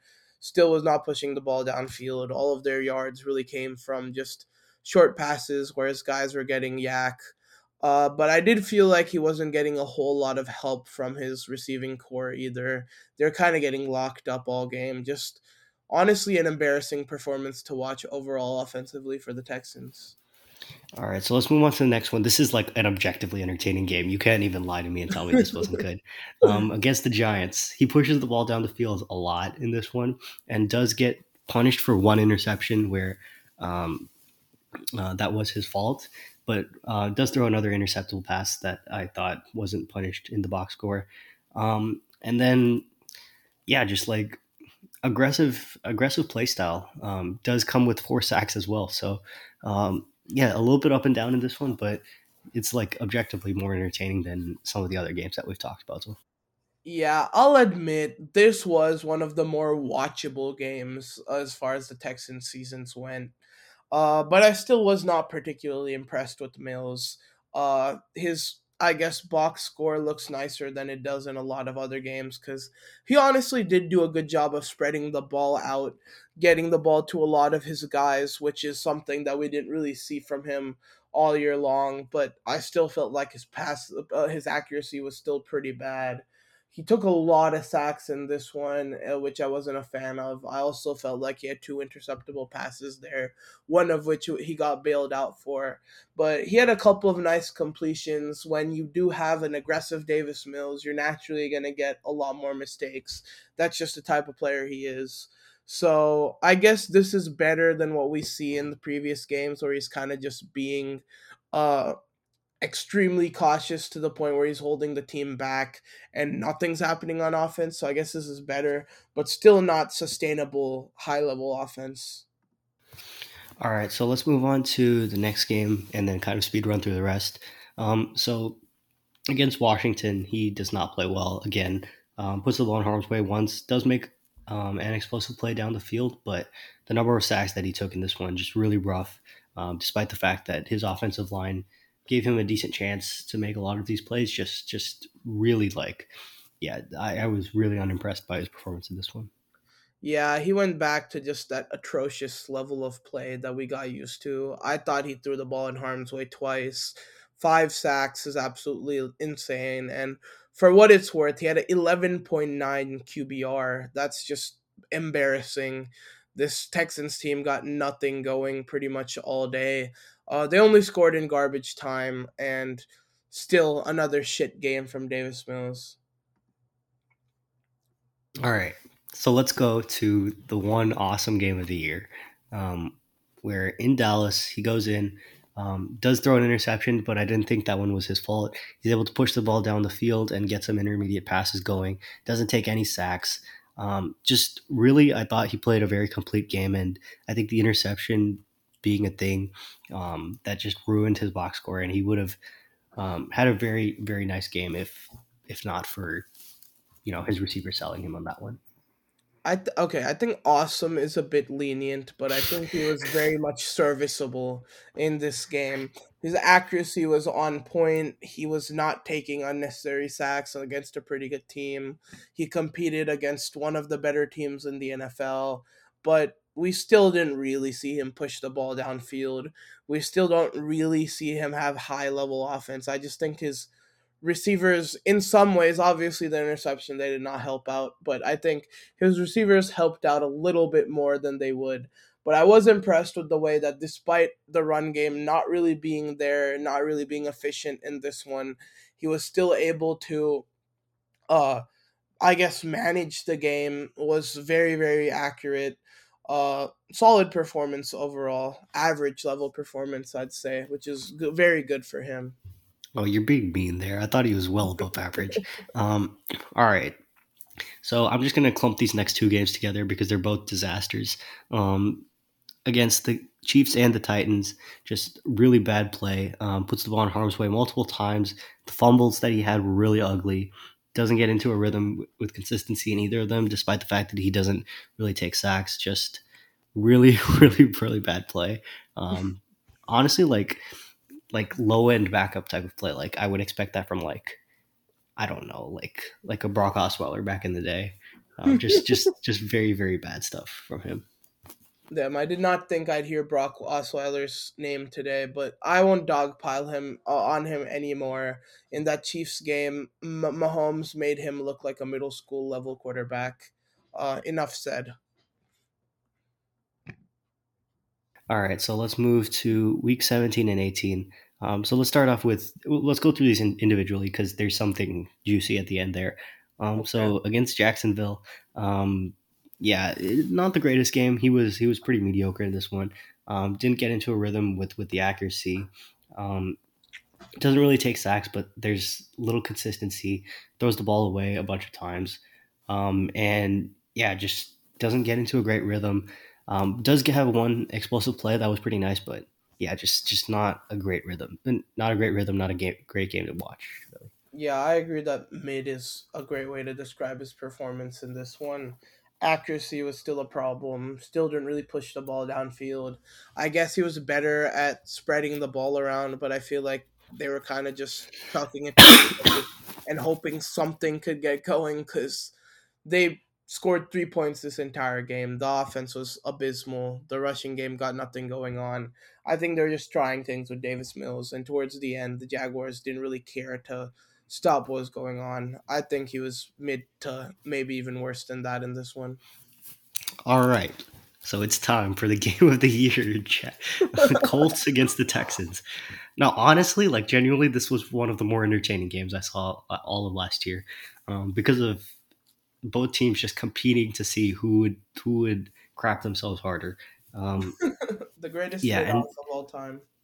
it's not mid off; it's more of a shit off. Anyway, True. um, Toilet bowl. so Mills was really aggressive in this one because he had to be, especially towards the end, really pushing the ball down the field a lot. Um, he did have two turnover-worthy plays punished for both of them, and they came in rapid succession too. He didn't really take sacks in this one, which is impressive for the volume of plays that he had. And he was really really good at pushing the ball down the field for whatever reason. Um, in the last game of the season, he's absolutely screwing the Texans over, and not giving them Bryce Young. So. Um, yeah, really, I came away from this one impressed with his kind of moxie and aggression, and yeah, that probably solidified his ranking for me, which we'll talk about real quick. Yeah, I found this game absolutely hilarious because we got such a different version of Davis Mills all year. And the one game that they probably should have just won, or I mean, should have just taken their L, got the number one pick, and moved on. He decides to show up and be a completely different quarterback out of nowhere, despite the running game literally having nothing going for them. Because I think at this point they had shut down Damian Pierce for the year. This guy just absolutely lights up the field. Still very questionable accuracy, I might add, and I do think one of the interceptions was his fault. But regardless of that, he was finally attacking downfield. I think he had a 52-yard pass to Teagan, I believe his name is. Him and Cooks were getting things going. He was kind of just destroying this Colts defense, who I guess are playing a little bit uninspired. They were also trying to lose here, and there's a lot of just space open for him to attack. But he still did his thing. Definitely one of the more impressive games of the season for Davis Mills. Yeah, all right. So let's kind of talk about Mills and Stroud in terms of how they could play this year. So let's start with Mills since I just referenced it a little bit earlier. Mills is like the very clearest case of me of a guy who is a backup in this league. He's like extremely he's extremely conservative. Um, he's pretty accurate with the football, especially in those short to intermediate passes, and you can kind of plug him in there and expect like mediocre play on any given Sunday, and that's exactly what I expect from a backup. He's in terms of his like lower end outcomes, higher end outcomes. He could probably look like a lower end starter in his higher end outcomes, but I don't really see his 100th percentile outcome being much higher than his 75th, which does say a lot. He's going to be lower end starter in terms of like quarterback 27 or lower end starter in terms of like quarterback 23 or 24. That's just how his play is going to shake out to me. And then in terms of lower end outcomes, also kind of the same way. He doesn't have too much of a gap there either. He's probably going to be in a lower end outcome like a mediocre backup to me, and even lower like a 0th percentile outcome. He's probably mediocre to low end backup. So like quarterback 45 versus quarterback 50. Like he's not really like doing too much in terms of a big time range here. Yeah, honestly, I've been on the bench Davis Mills train since his rookie year because I also think he is absolutely a backup level player. And I'll go as far to say I think next year he becomes more of a mid level backup player rather than a high end backup because I just don't see any defining trait in him that keeps him going. But I do agree with the point you were making, PD, that he is the perfect NFL backup in the sense that he can come in on like any given Sunday really and give you like roughly 200 yards, maybe throw a couple of interceptions here and there, one or two being his fault. takes a couple of bad sacks, but he really won't put the game totally out of reach for you. He'll keep you hanging around, which I guess you need for a backup, and you don't really want someone challenging Stroud. So I think it's cool that he's there. I guess high level outcome, maybe he gives like low end starter level production, kind of like last year, but I think with decreasing playing time, we're gonna see his like average production lower as well. Um, and I don't really see a lower end outcome. I think his worst is probably like a fringe backup type of player, but I just don't see that happening. I see him being a long term backup in this league. All right, so let's look at the more interesting part of this duo in the Texans quarterback room, and that's CJ Stroud. So Stroud, I think he has some inconsistencies with his decision making in terms of putting the ball in harm's way, where I think that it's probably going to be a limiting factor in how good he can be as a rookie. He could run a little bit hot with his decision making. We did see that towards the end of last year at Ohio State. Um, but for me, in terms of the median outcome, he's probably going to be somewhere like a low end starter, like QB 26 to 27, because of his desire to push the ball aggressively into tight windows like that, both when there's no pressure and when there is pressure. And then on the flip side, like in terms of high end outcomes, he could run a little bit hot with his tight window accuracy. And with that short accuracy and medium accuracy to complement, he could look more like a mid level starter type of thing. And in his highest end outcomes, he looks more like a strong starter where he kind of cleans up his feel and the stuff that we saw in like the Georgia game towards the end of last year that becomes a more real part of his game, and he looks like someone who can really be a creator more so than someone who has real deficiencies under pressure.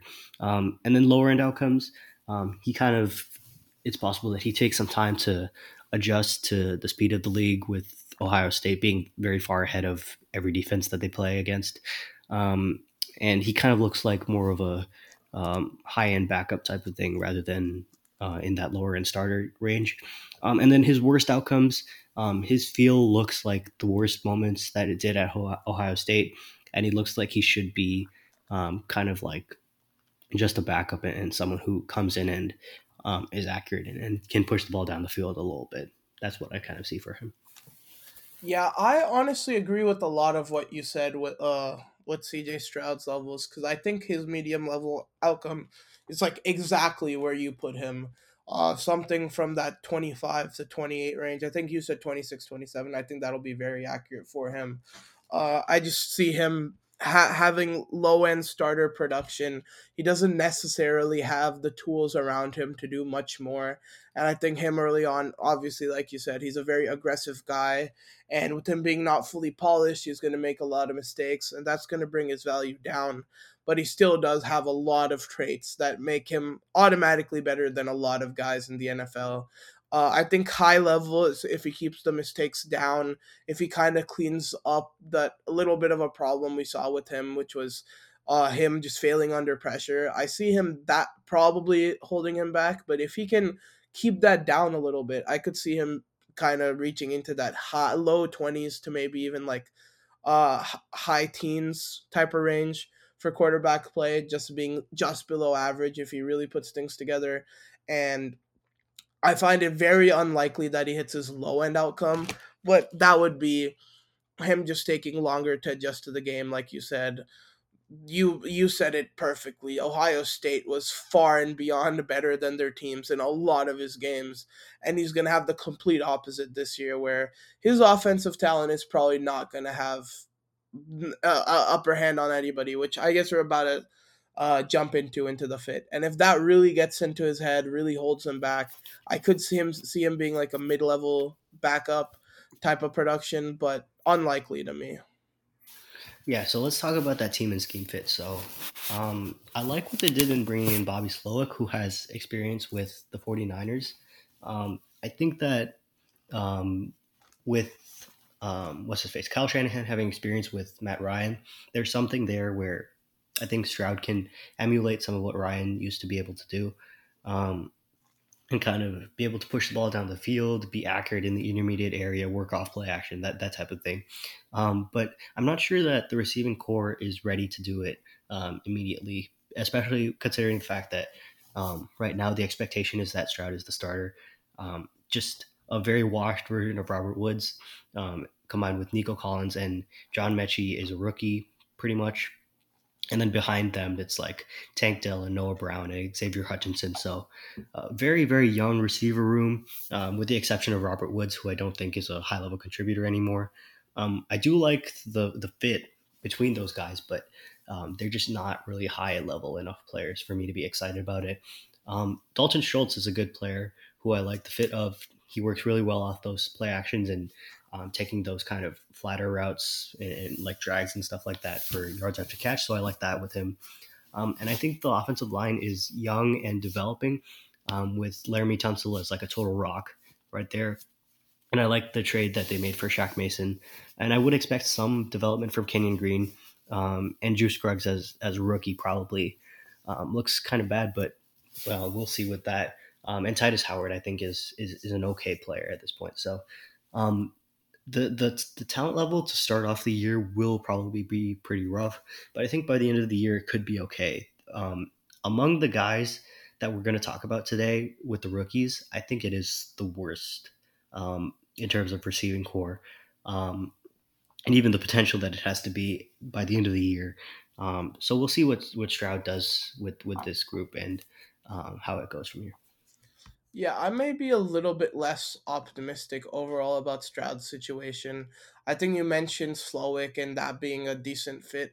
And not that I do agree that I think he's going to be solid in his development, but them having a defensive minded head coach like D'Amico Ryans and honestly not really bringing in development or like quarterback head to really help CJ Stroud, in my opinion, is a bit of a questionable decision. I think when you do get a young quarterback to mold like CJ Stroud with a lot of talent, especially with the amount of stock they spent on him.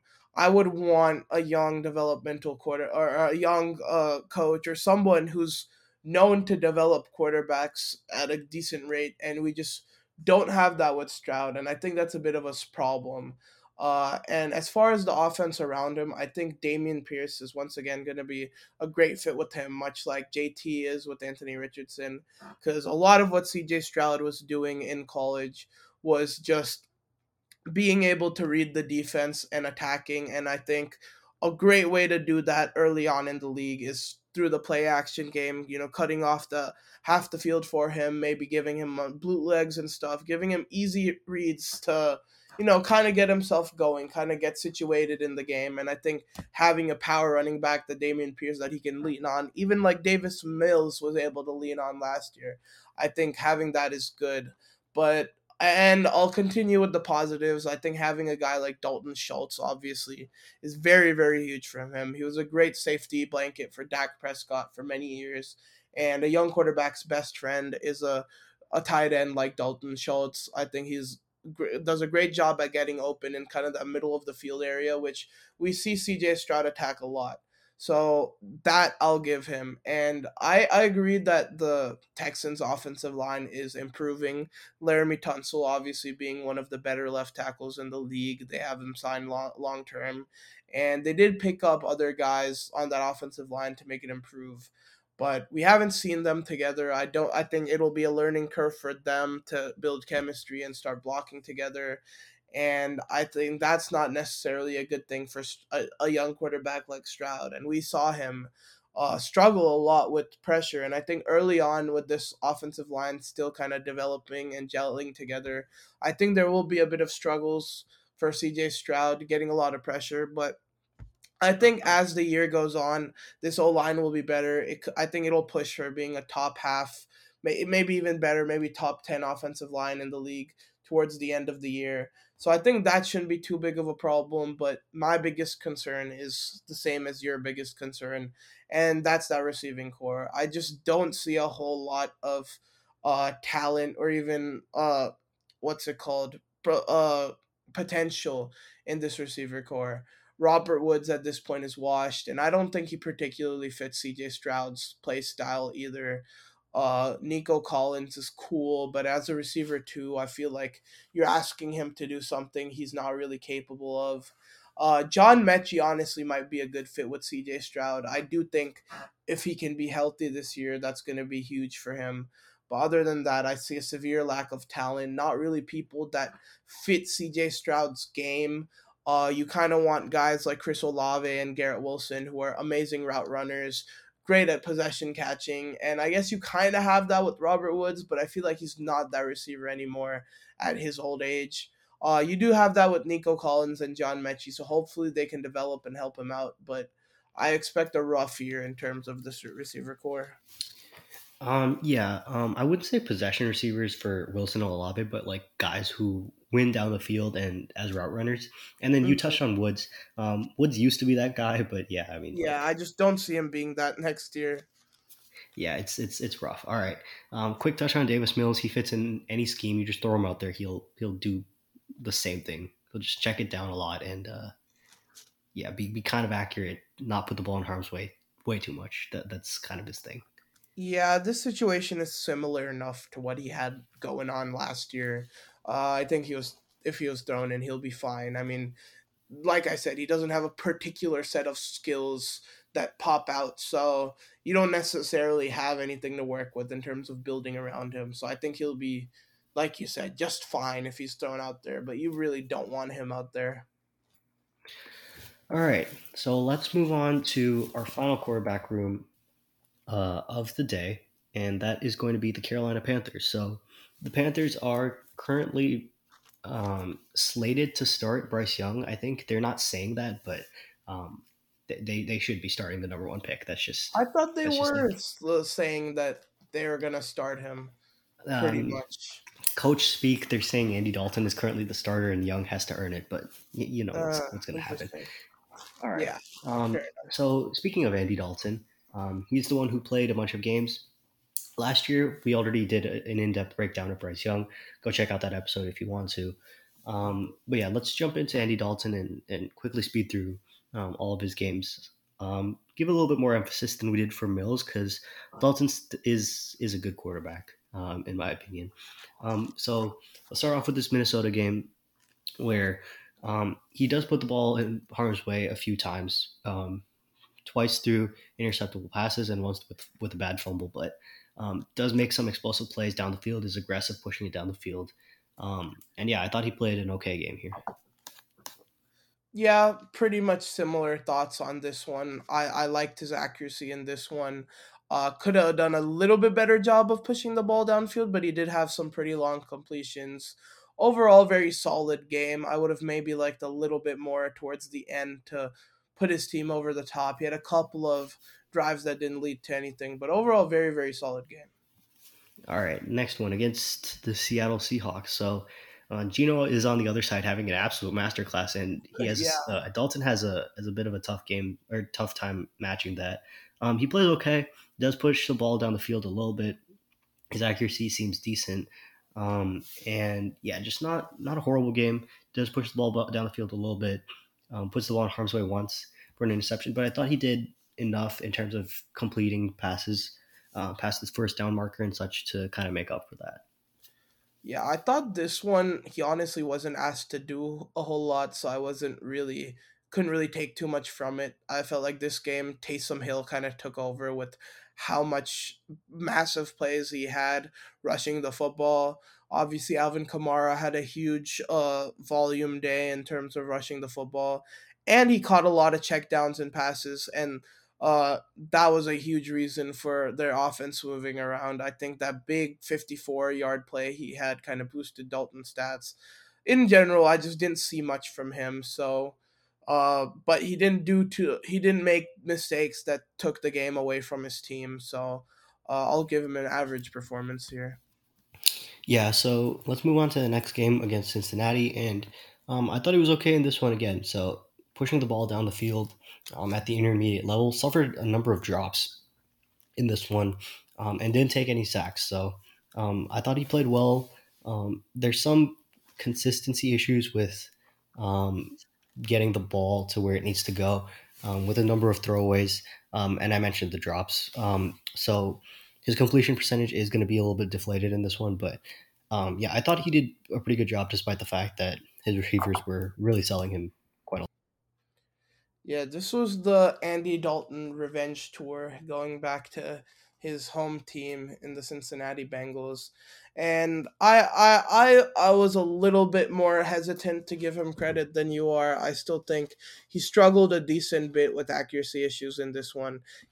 The team definitely could have done a better job, I agree. His receivers were pretty terrible in this one.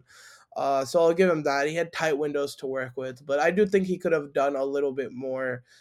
This offense definitely could have gotten a little bit more going. A lot of what was going on was the running game. They had a couple of big impact plays rushing the football, and not really a whole lot going on passing the ball. So still, just a meh game from him. All right, so you were talking about a little bit earlier, not doing too much to lose the game, and this was like, one of the weirder games I watched all year against the Cardinals in prime time. So he has three interceptions, and not all of them are his fault, but the one that was his fault was atrocious.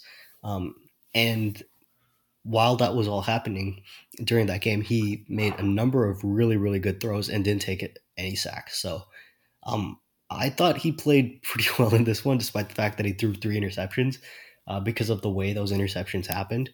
Um, and yeah, despite the fact that there were pick sixes in this one, um, the the kind of the way the game ended was rough for the Saints in the final box score.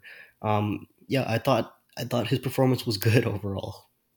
Yeah, I think we saw the real red-headed rifle or whatever his nickname, the Red Rifle, back in action in this game because he was looking like prime Andy Dalton in this one. And we've talked a lot about like quarterbacks and his kind of caliber, or maybe a little bit worse than him, kind of folding when the run game's not really going their way and his team's got to rely on him. And we saw the absolute opposite in this one. Andy Dalton definitely answered the calls.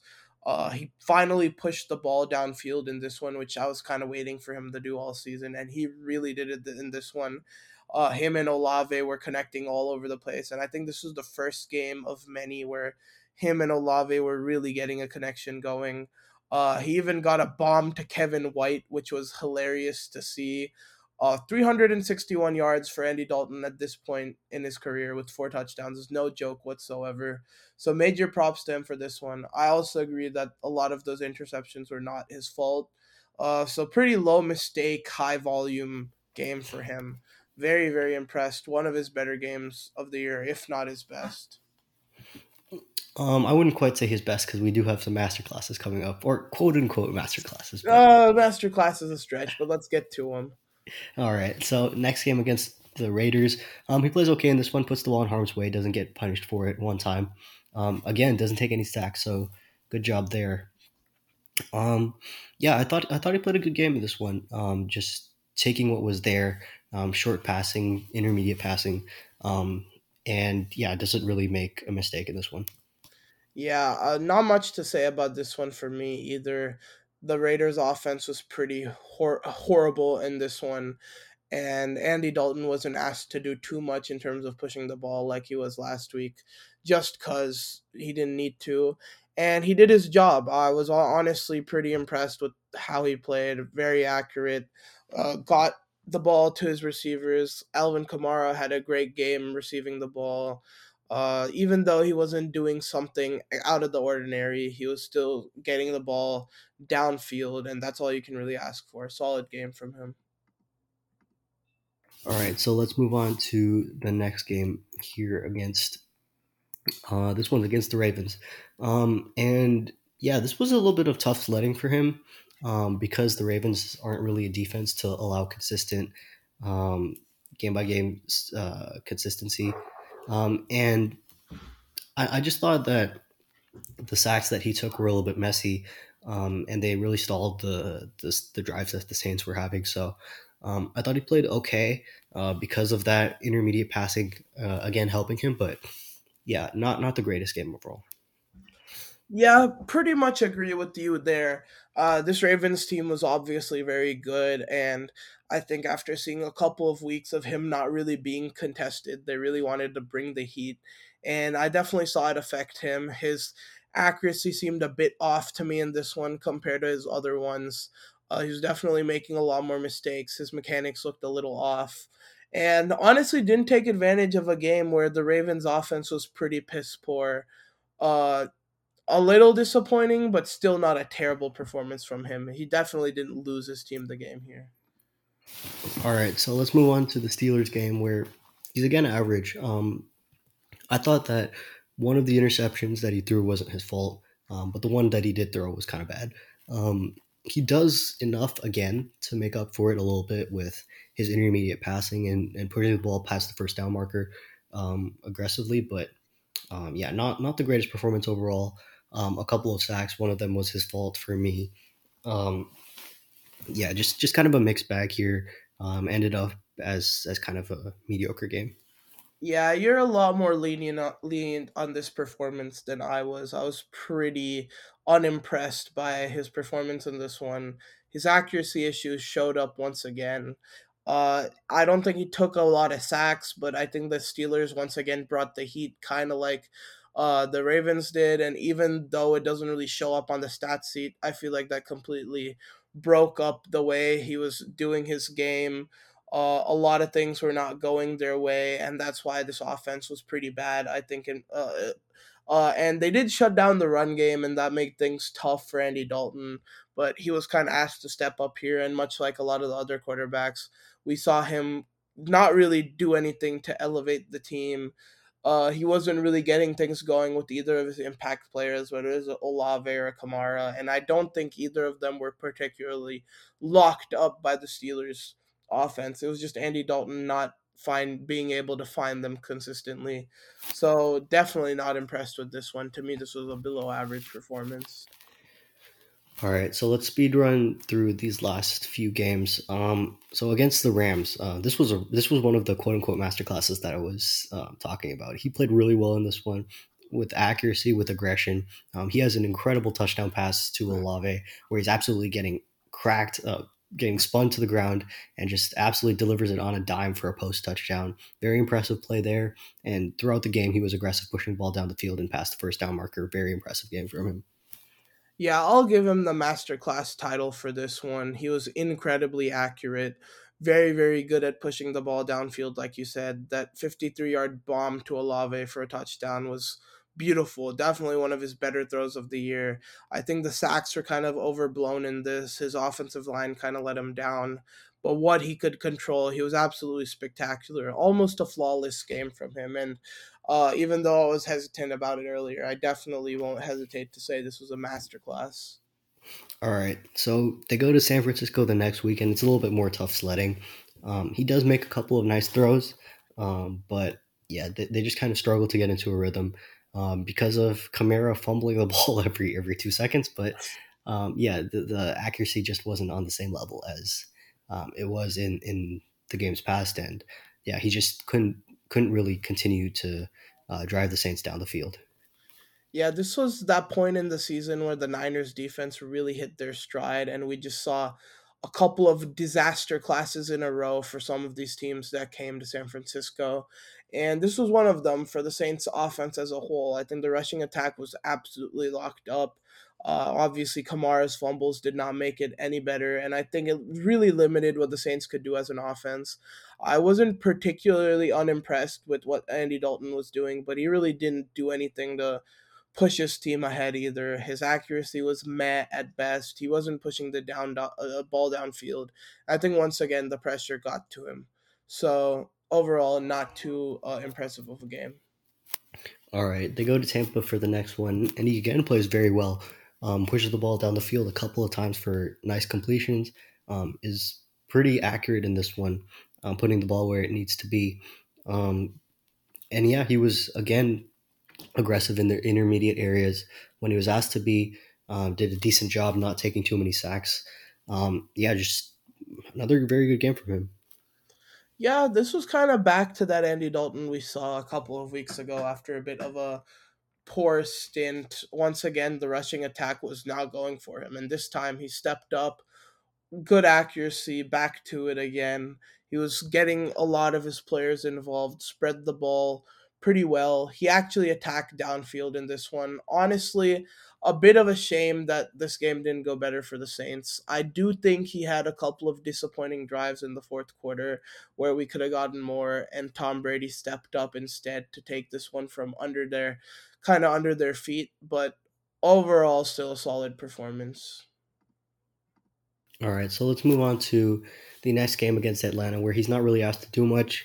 Just comes out there, plays an okay game, does push the ball down the field one time for a nice completion. I did wish that for such a low number of pass attempts for him that he took less sacks, but yeah, he was just okay in this one for me.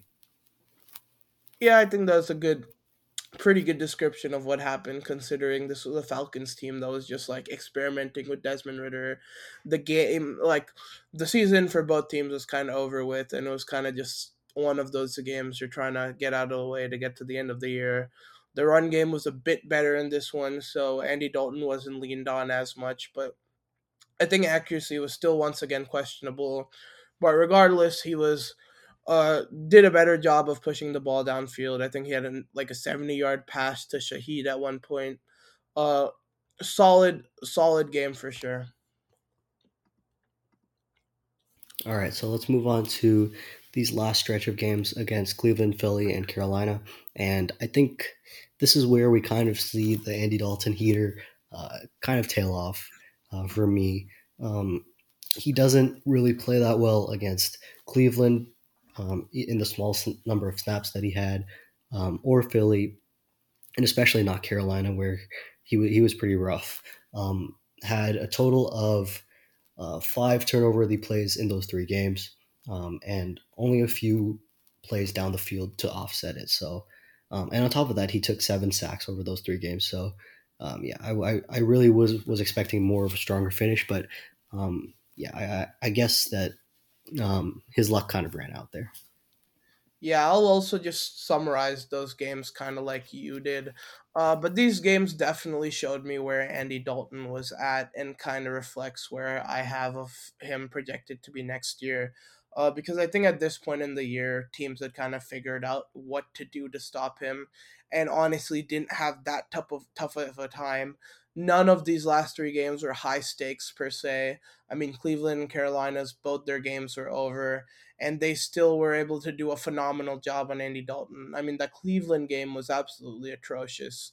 And even an Eagles team that wasn't necessarily playing for much at this point in the year was still able to make quick work of him and handle him well. And I think Andy Dalton's really good at doing a couple of things when things go his way a little bit, but when faced with a little bit more pressure, a little bit more adversity. I mean, we saw in that Eagles game 6 sacks.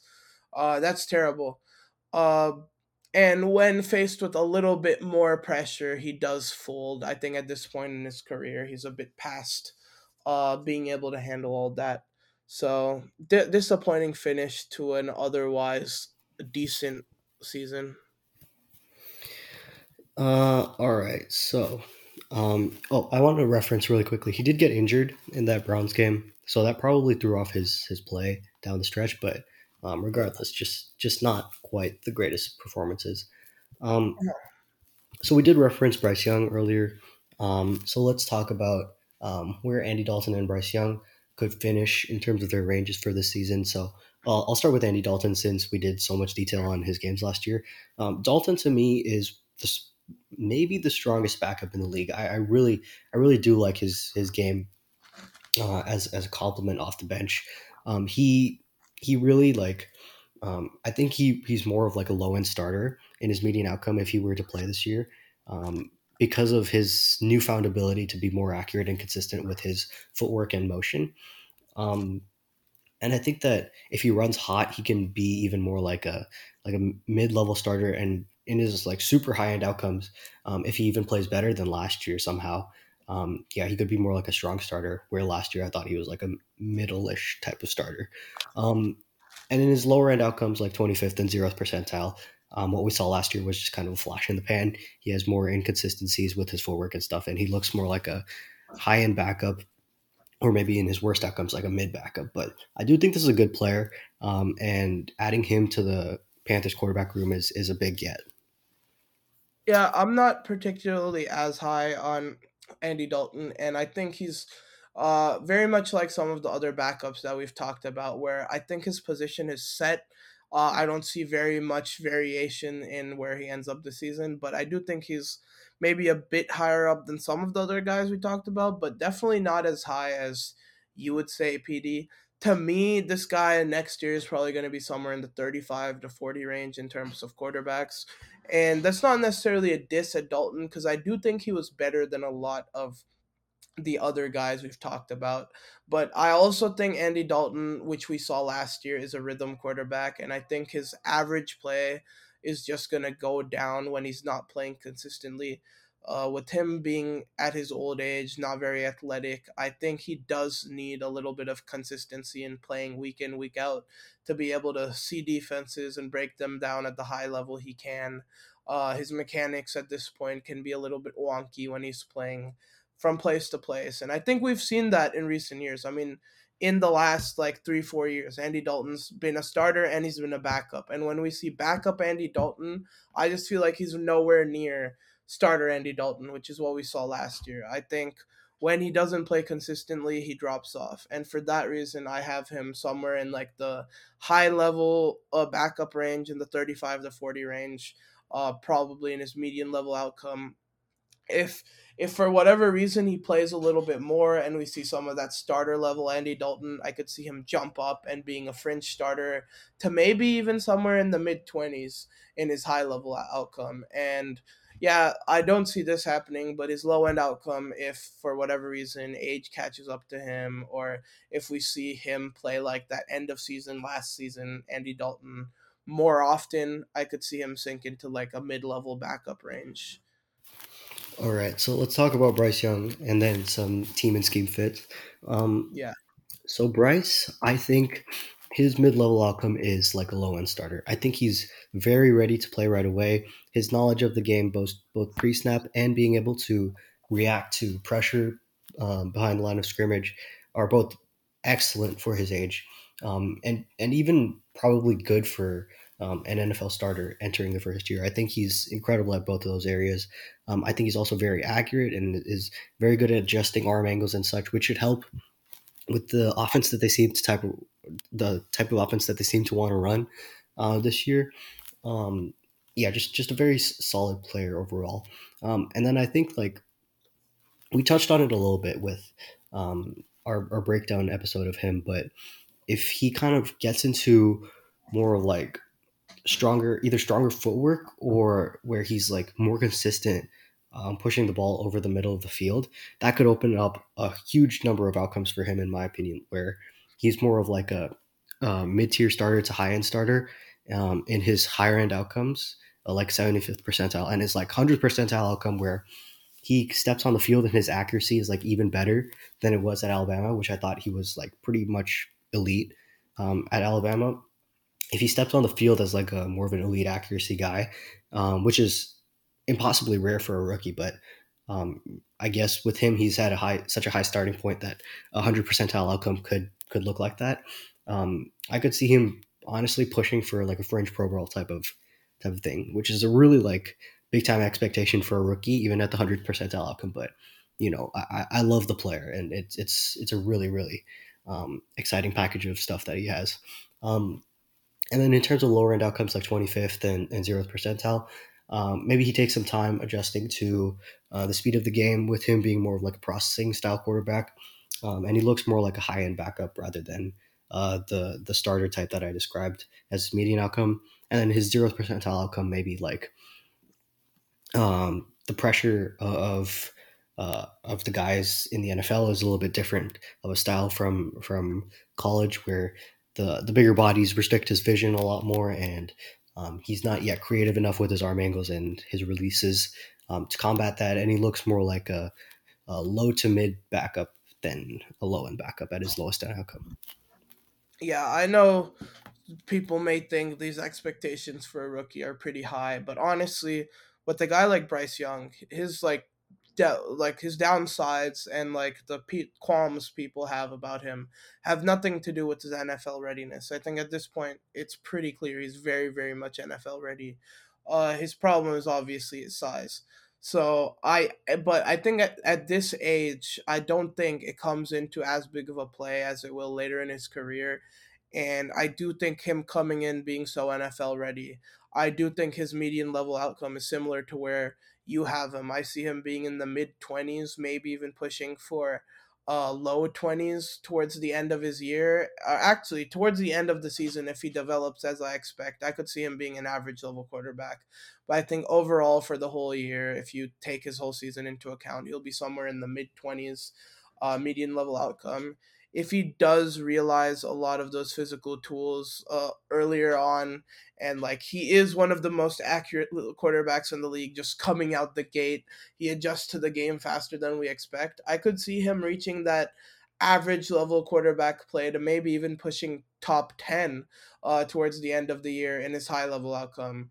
And in his low level outcome, I mean, we could see the size disadvantage potentially affect him more than people even think right now, which people already think it's going to be a big problem. Maybe he deals with injuries that he plays through, holds him back a little bit throughout the year. I'd say his low end outcome is somewhere to a mid to high level backup. But I think his accuracy is so good, his like athleticism is so good that I don't see him sinking anywhere lower. High level backup, even at his worst. So overall, pretty high expectations for Bryce Young. All right, let's touch on scheme fit and team fit quickly and then get out of here. So, Bryce Young, I think he fits pretty well with the group that they've built here. So, Miles Sanders is coming from a team in the Eagles where they played heavily through the run, but a lot out of gun and pistol. So, that should fit well with Bryce's strengths with the RPO game and off of play actions in the shotgun. And I think that at this point, Adam Thielen is more of that like short type of receiver than the intermediate guy he was a few years ago. And then especially like looking at like Laviska Shenault, he's like a screen merchant pretty much. So he should be an extremely good fit with the way that Bryce Young wants to operate on those RPOs. And then DJ Chark as an explosive downfield threat, I think that's a good complement to what they have with Thielen. And then we'll see with Marshall. I think Terrace Marshall is like a interesting player, and he has a bunch of different ways that he could go as in terms of his development. So excited to see what he kind of grows into. I'm not really sure at the moment. And then for other guys like Mingo, and I'll touch on the offensive line quickly. Jonathan Mingo, extremely explosive player at great size. Yeah, he should be able to maybe eventually replace DJ Chark or kind of play some snaps when he's off the field this year as a big play threat. And then in terms of the offensive line, I like what they have honestly. Ike Ekwonu really developed last year. Not really a big fan of their guard spots as I am the other spots, but Taylor Moton's a good player. Austin Corbett's a decent player. Brady Christensen's the one question mark that I have, and then Bradley Bozeman is another good player. So yeah, they have a number of good players on this team. I don't think that they'll reach an elite supporting cast by the end of the year. But yeah, and then in terms of scheme fit, like Frank Reich, I don't think he's ever had a quarterback quite like Bryce Young, but he's so creative, and they're clearly building the team to be like this short passing game with counters type of thing, and I believe in him as a play caller a lot. So I trust them to figure it out. And then for Dalton, like I'm not sure he's a great fit, honestly. He wants to be more of like a work off play action, push the ball down the field, and then take shots to some more high volume type of downfield threats. And I don't know if they have that, but I think maybe when he's in, DJ Chark and Jonathan Mingo get more targets, and Terrace Marshall versus like an Adam Thielen. So yeah, that's the distinction that I have there. Yeah, with Bryce Young, I'm gonna say that I feel very similar about his situation to CJ Stroud in the sense that I feel like there's a lot of good, but then there's also some bad. To start off, I'll start off with Frank Reich. I do think that is a pretty good fit for him. I know I said earlier that with like young quarterbacks like this, you want someone who's like maybe a young guy with a lot of like modern offensive experience to develop a guy like Bryce Young. But I still think, despite his age and maybe not experience with quarterbacks like Bryce Young, I think Frank Reich is going to be a good fit for Bryce Young because I don't think you need to develop him per se, kind of like the other quarterbacks, because he's already pretty polished coming in. So having him be with the guy who's a long term NFL offensive mind, a guy who's had experience at the quarterback's coach position as well, way back in the day, and just the offensive mind in general. I think Bryce Young is mature enough and developed enough to be able to run an offense like that. And I think Frank Reich, like you said, I think the best way to describe him as a coach is creative. He's very much creative. He's gotten a lot out of young talent already in recent years, especially with the Colts. I very much expect him to be able to fully utilize Bryce Young's skill set. And he's not really experimenting stuff because he's been there before, even though it's not with a quarterback like Bryce Young. He was able to develop Andrew Luck. I think one of his best seasons, Andrew Luck's, was in 2018 when he won Comeback Player of the Year, and I think a big reason for that was Frank Reich. So I think long term, I think that's a good fit with Bryce Young. In terms of the run game, I think there's a little bit of lack of talent. I think Miles Sanders was honestly a bit of an offensive line merchant in Philadelphia. He always had a very, very good offensive line, and I think that helped him a lot. I don't see him being very talented, and obviously the rest of the running back room is kind of meh. But in terms of skill set and fitting with Bryce Young, I do think he fits well. I think with Bryce Young, you're going to have a lot of like zone run schemes and that sort of thing, something to stretch the field wide, kind of get spaces open so Bryce Young is able to operate. And I think Miles Sanders and even Chuba Hubbard kind of being a kind of 1-2 punch over there is definitely a good fit, but I would have maybe liked more talent there. I think if they had someone like Christian McCaffrey at this point, per se, Bryce Young would be in a much better spot. And looking at the receiving core, it's also a little bit disappointing. Adam Thielen at this point is washed in my eyes. Not a wide receiver one whatsoever. Uh, I think he'll struggle to get open, and I know his catch radius is big. He's gonna catch pretty much everything thrown at him accurately, which Bryce Young will be doing. But I would have liked someone who can get a little bit more space. I think DJ Chark and Terrace Marshall Jr. are good for him, though. Both guys who are able to work well in like the open space, and both of those two and Laviska Shenault are all guys you kind of just want to get the ball to and let them operate, rather than them being like true receivers who just like get open and Bryce Young's going to throw it to them. I think early in his career, Bryce Young does need a lot of those guys. So sure, talent wise, or skill set wise, once again they fit. But much like the running back room, I would have liked, one guy who's just an elite playmaker to help out Bryce Young, whether it was, in the receiver core or running back room. I would have liked to see one with them. I think Hayden Hurst is a good fit as well. He's a big body that Bryce Young can throw to, and whenever he's in trouble, just have someone to drop it off to. Offensive line, much of the same to me. I think they're solid. I think they're going to be about an average crew in the NFL next year. Ekonu, is much like Laramie Tunsil in that Texans offense, where he's kind of going to carry this offensive line. I think he's one of the better young left tackles in the league, and I think that's going to be a very good dynamic, him and Bryce, moving forward. I do like Bradley Bozeman, Austin Corbett both. I think they're going to secure that interior. But I think having two kind of rough spots on that offensive line in terms of Christiansen, especially, and Moten, it's going to kind of bring down the offensive line unit as a whole. And I'll be honest, with someone as small as Bryce Young and supposedly fragile as him, we haven't seen him really have much injury yet, but he's expected to be someone who's probably going to be fragile in the NFL.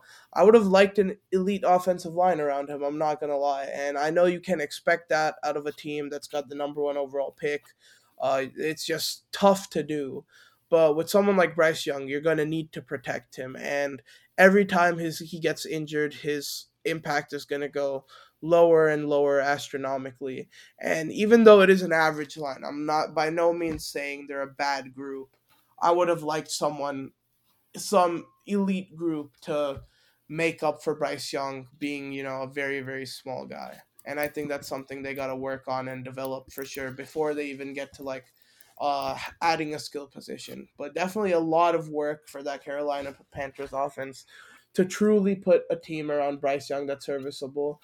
But I don't think it's bad enough to hold him back. It's just a lot of mid, in my opinion. Yeah, I think they have like a number of okay players along the overall offense, and I believe in the scheme enough to make them look more like good players. So that's kind of Yeah, where I'm coming at it from. it's possible. All right, so that'll wrap up our monster episode here. 2 hours Mass, here. We clocked. All right.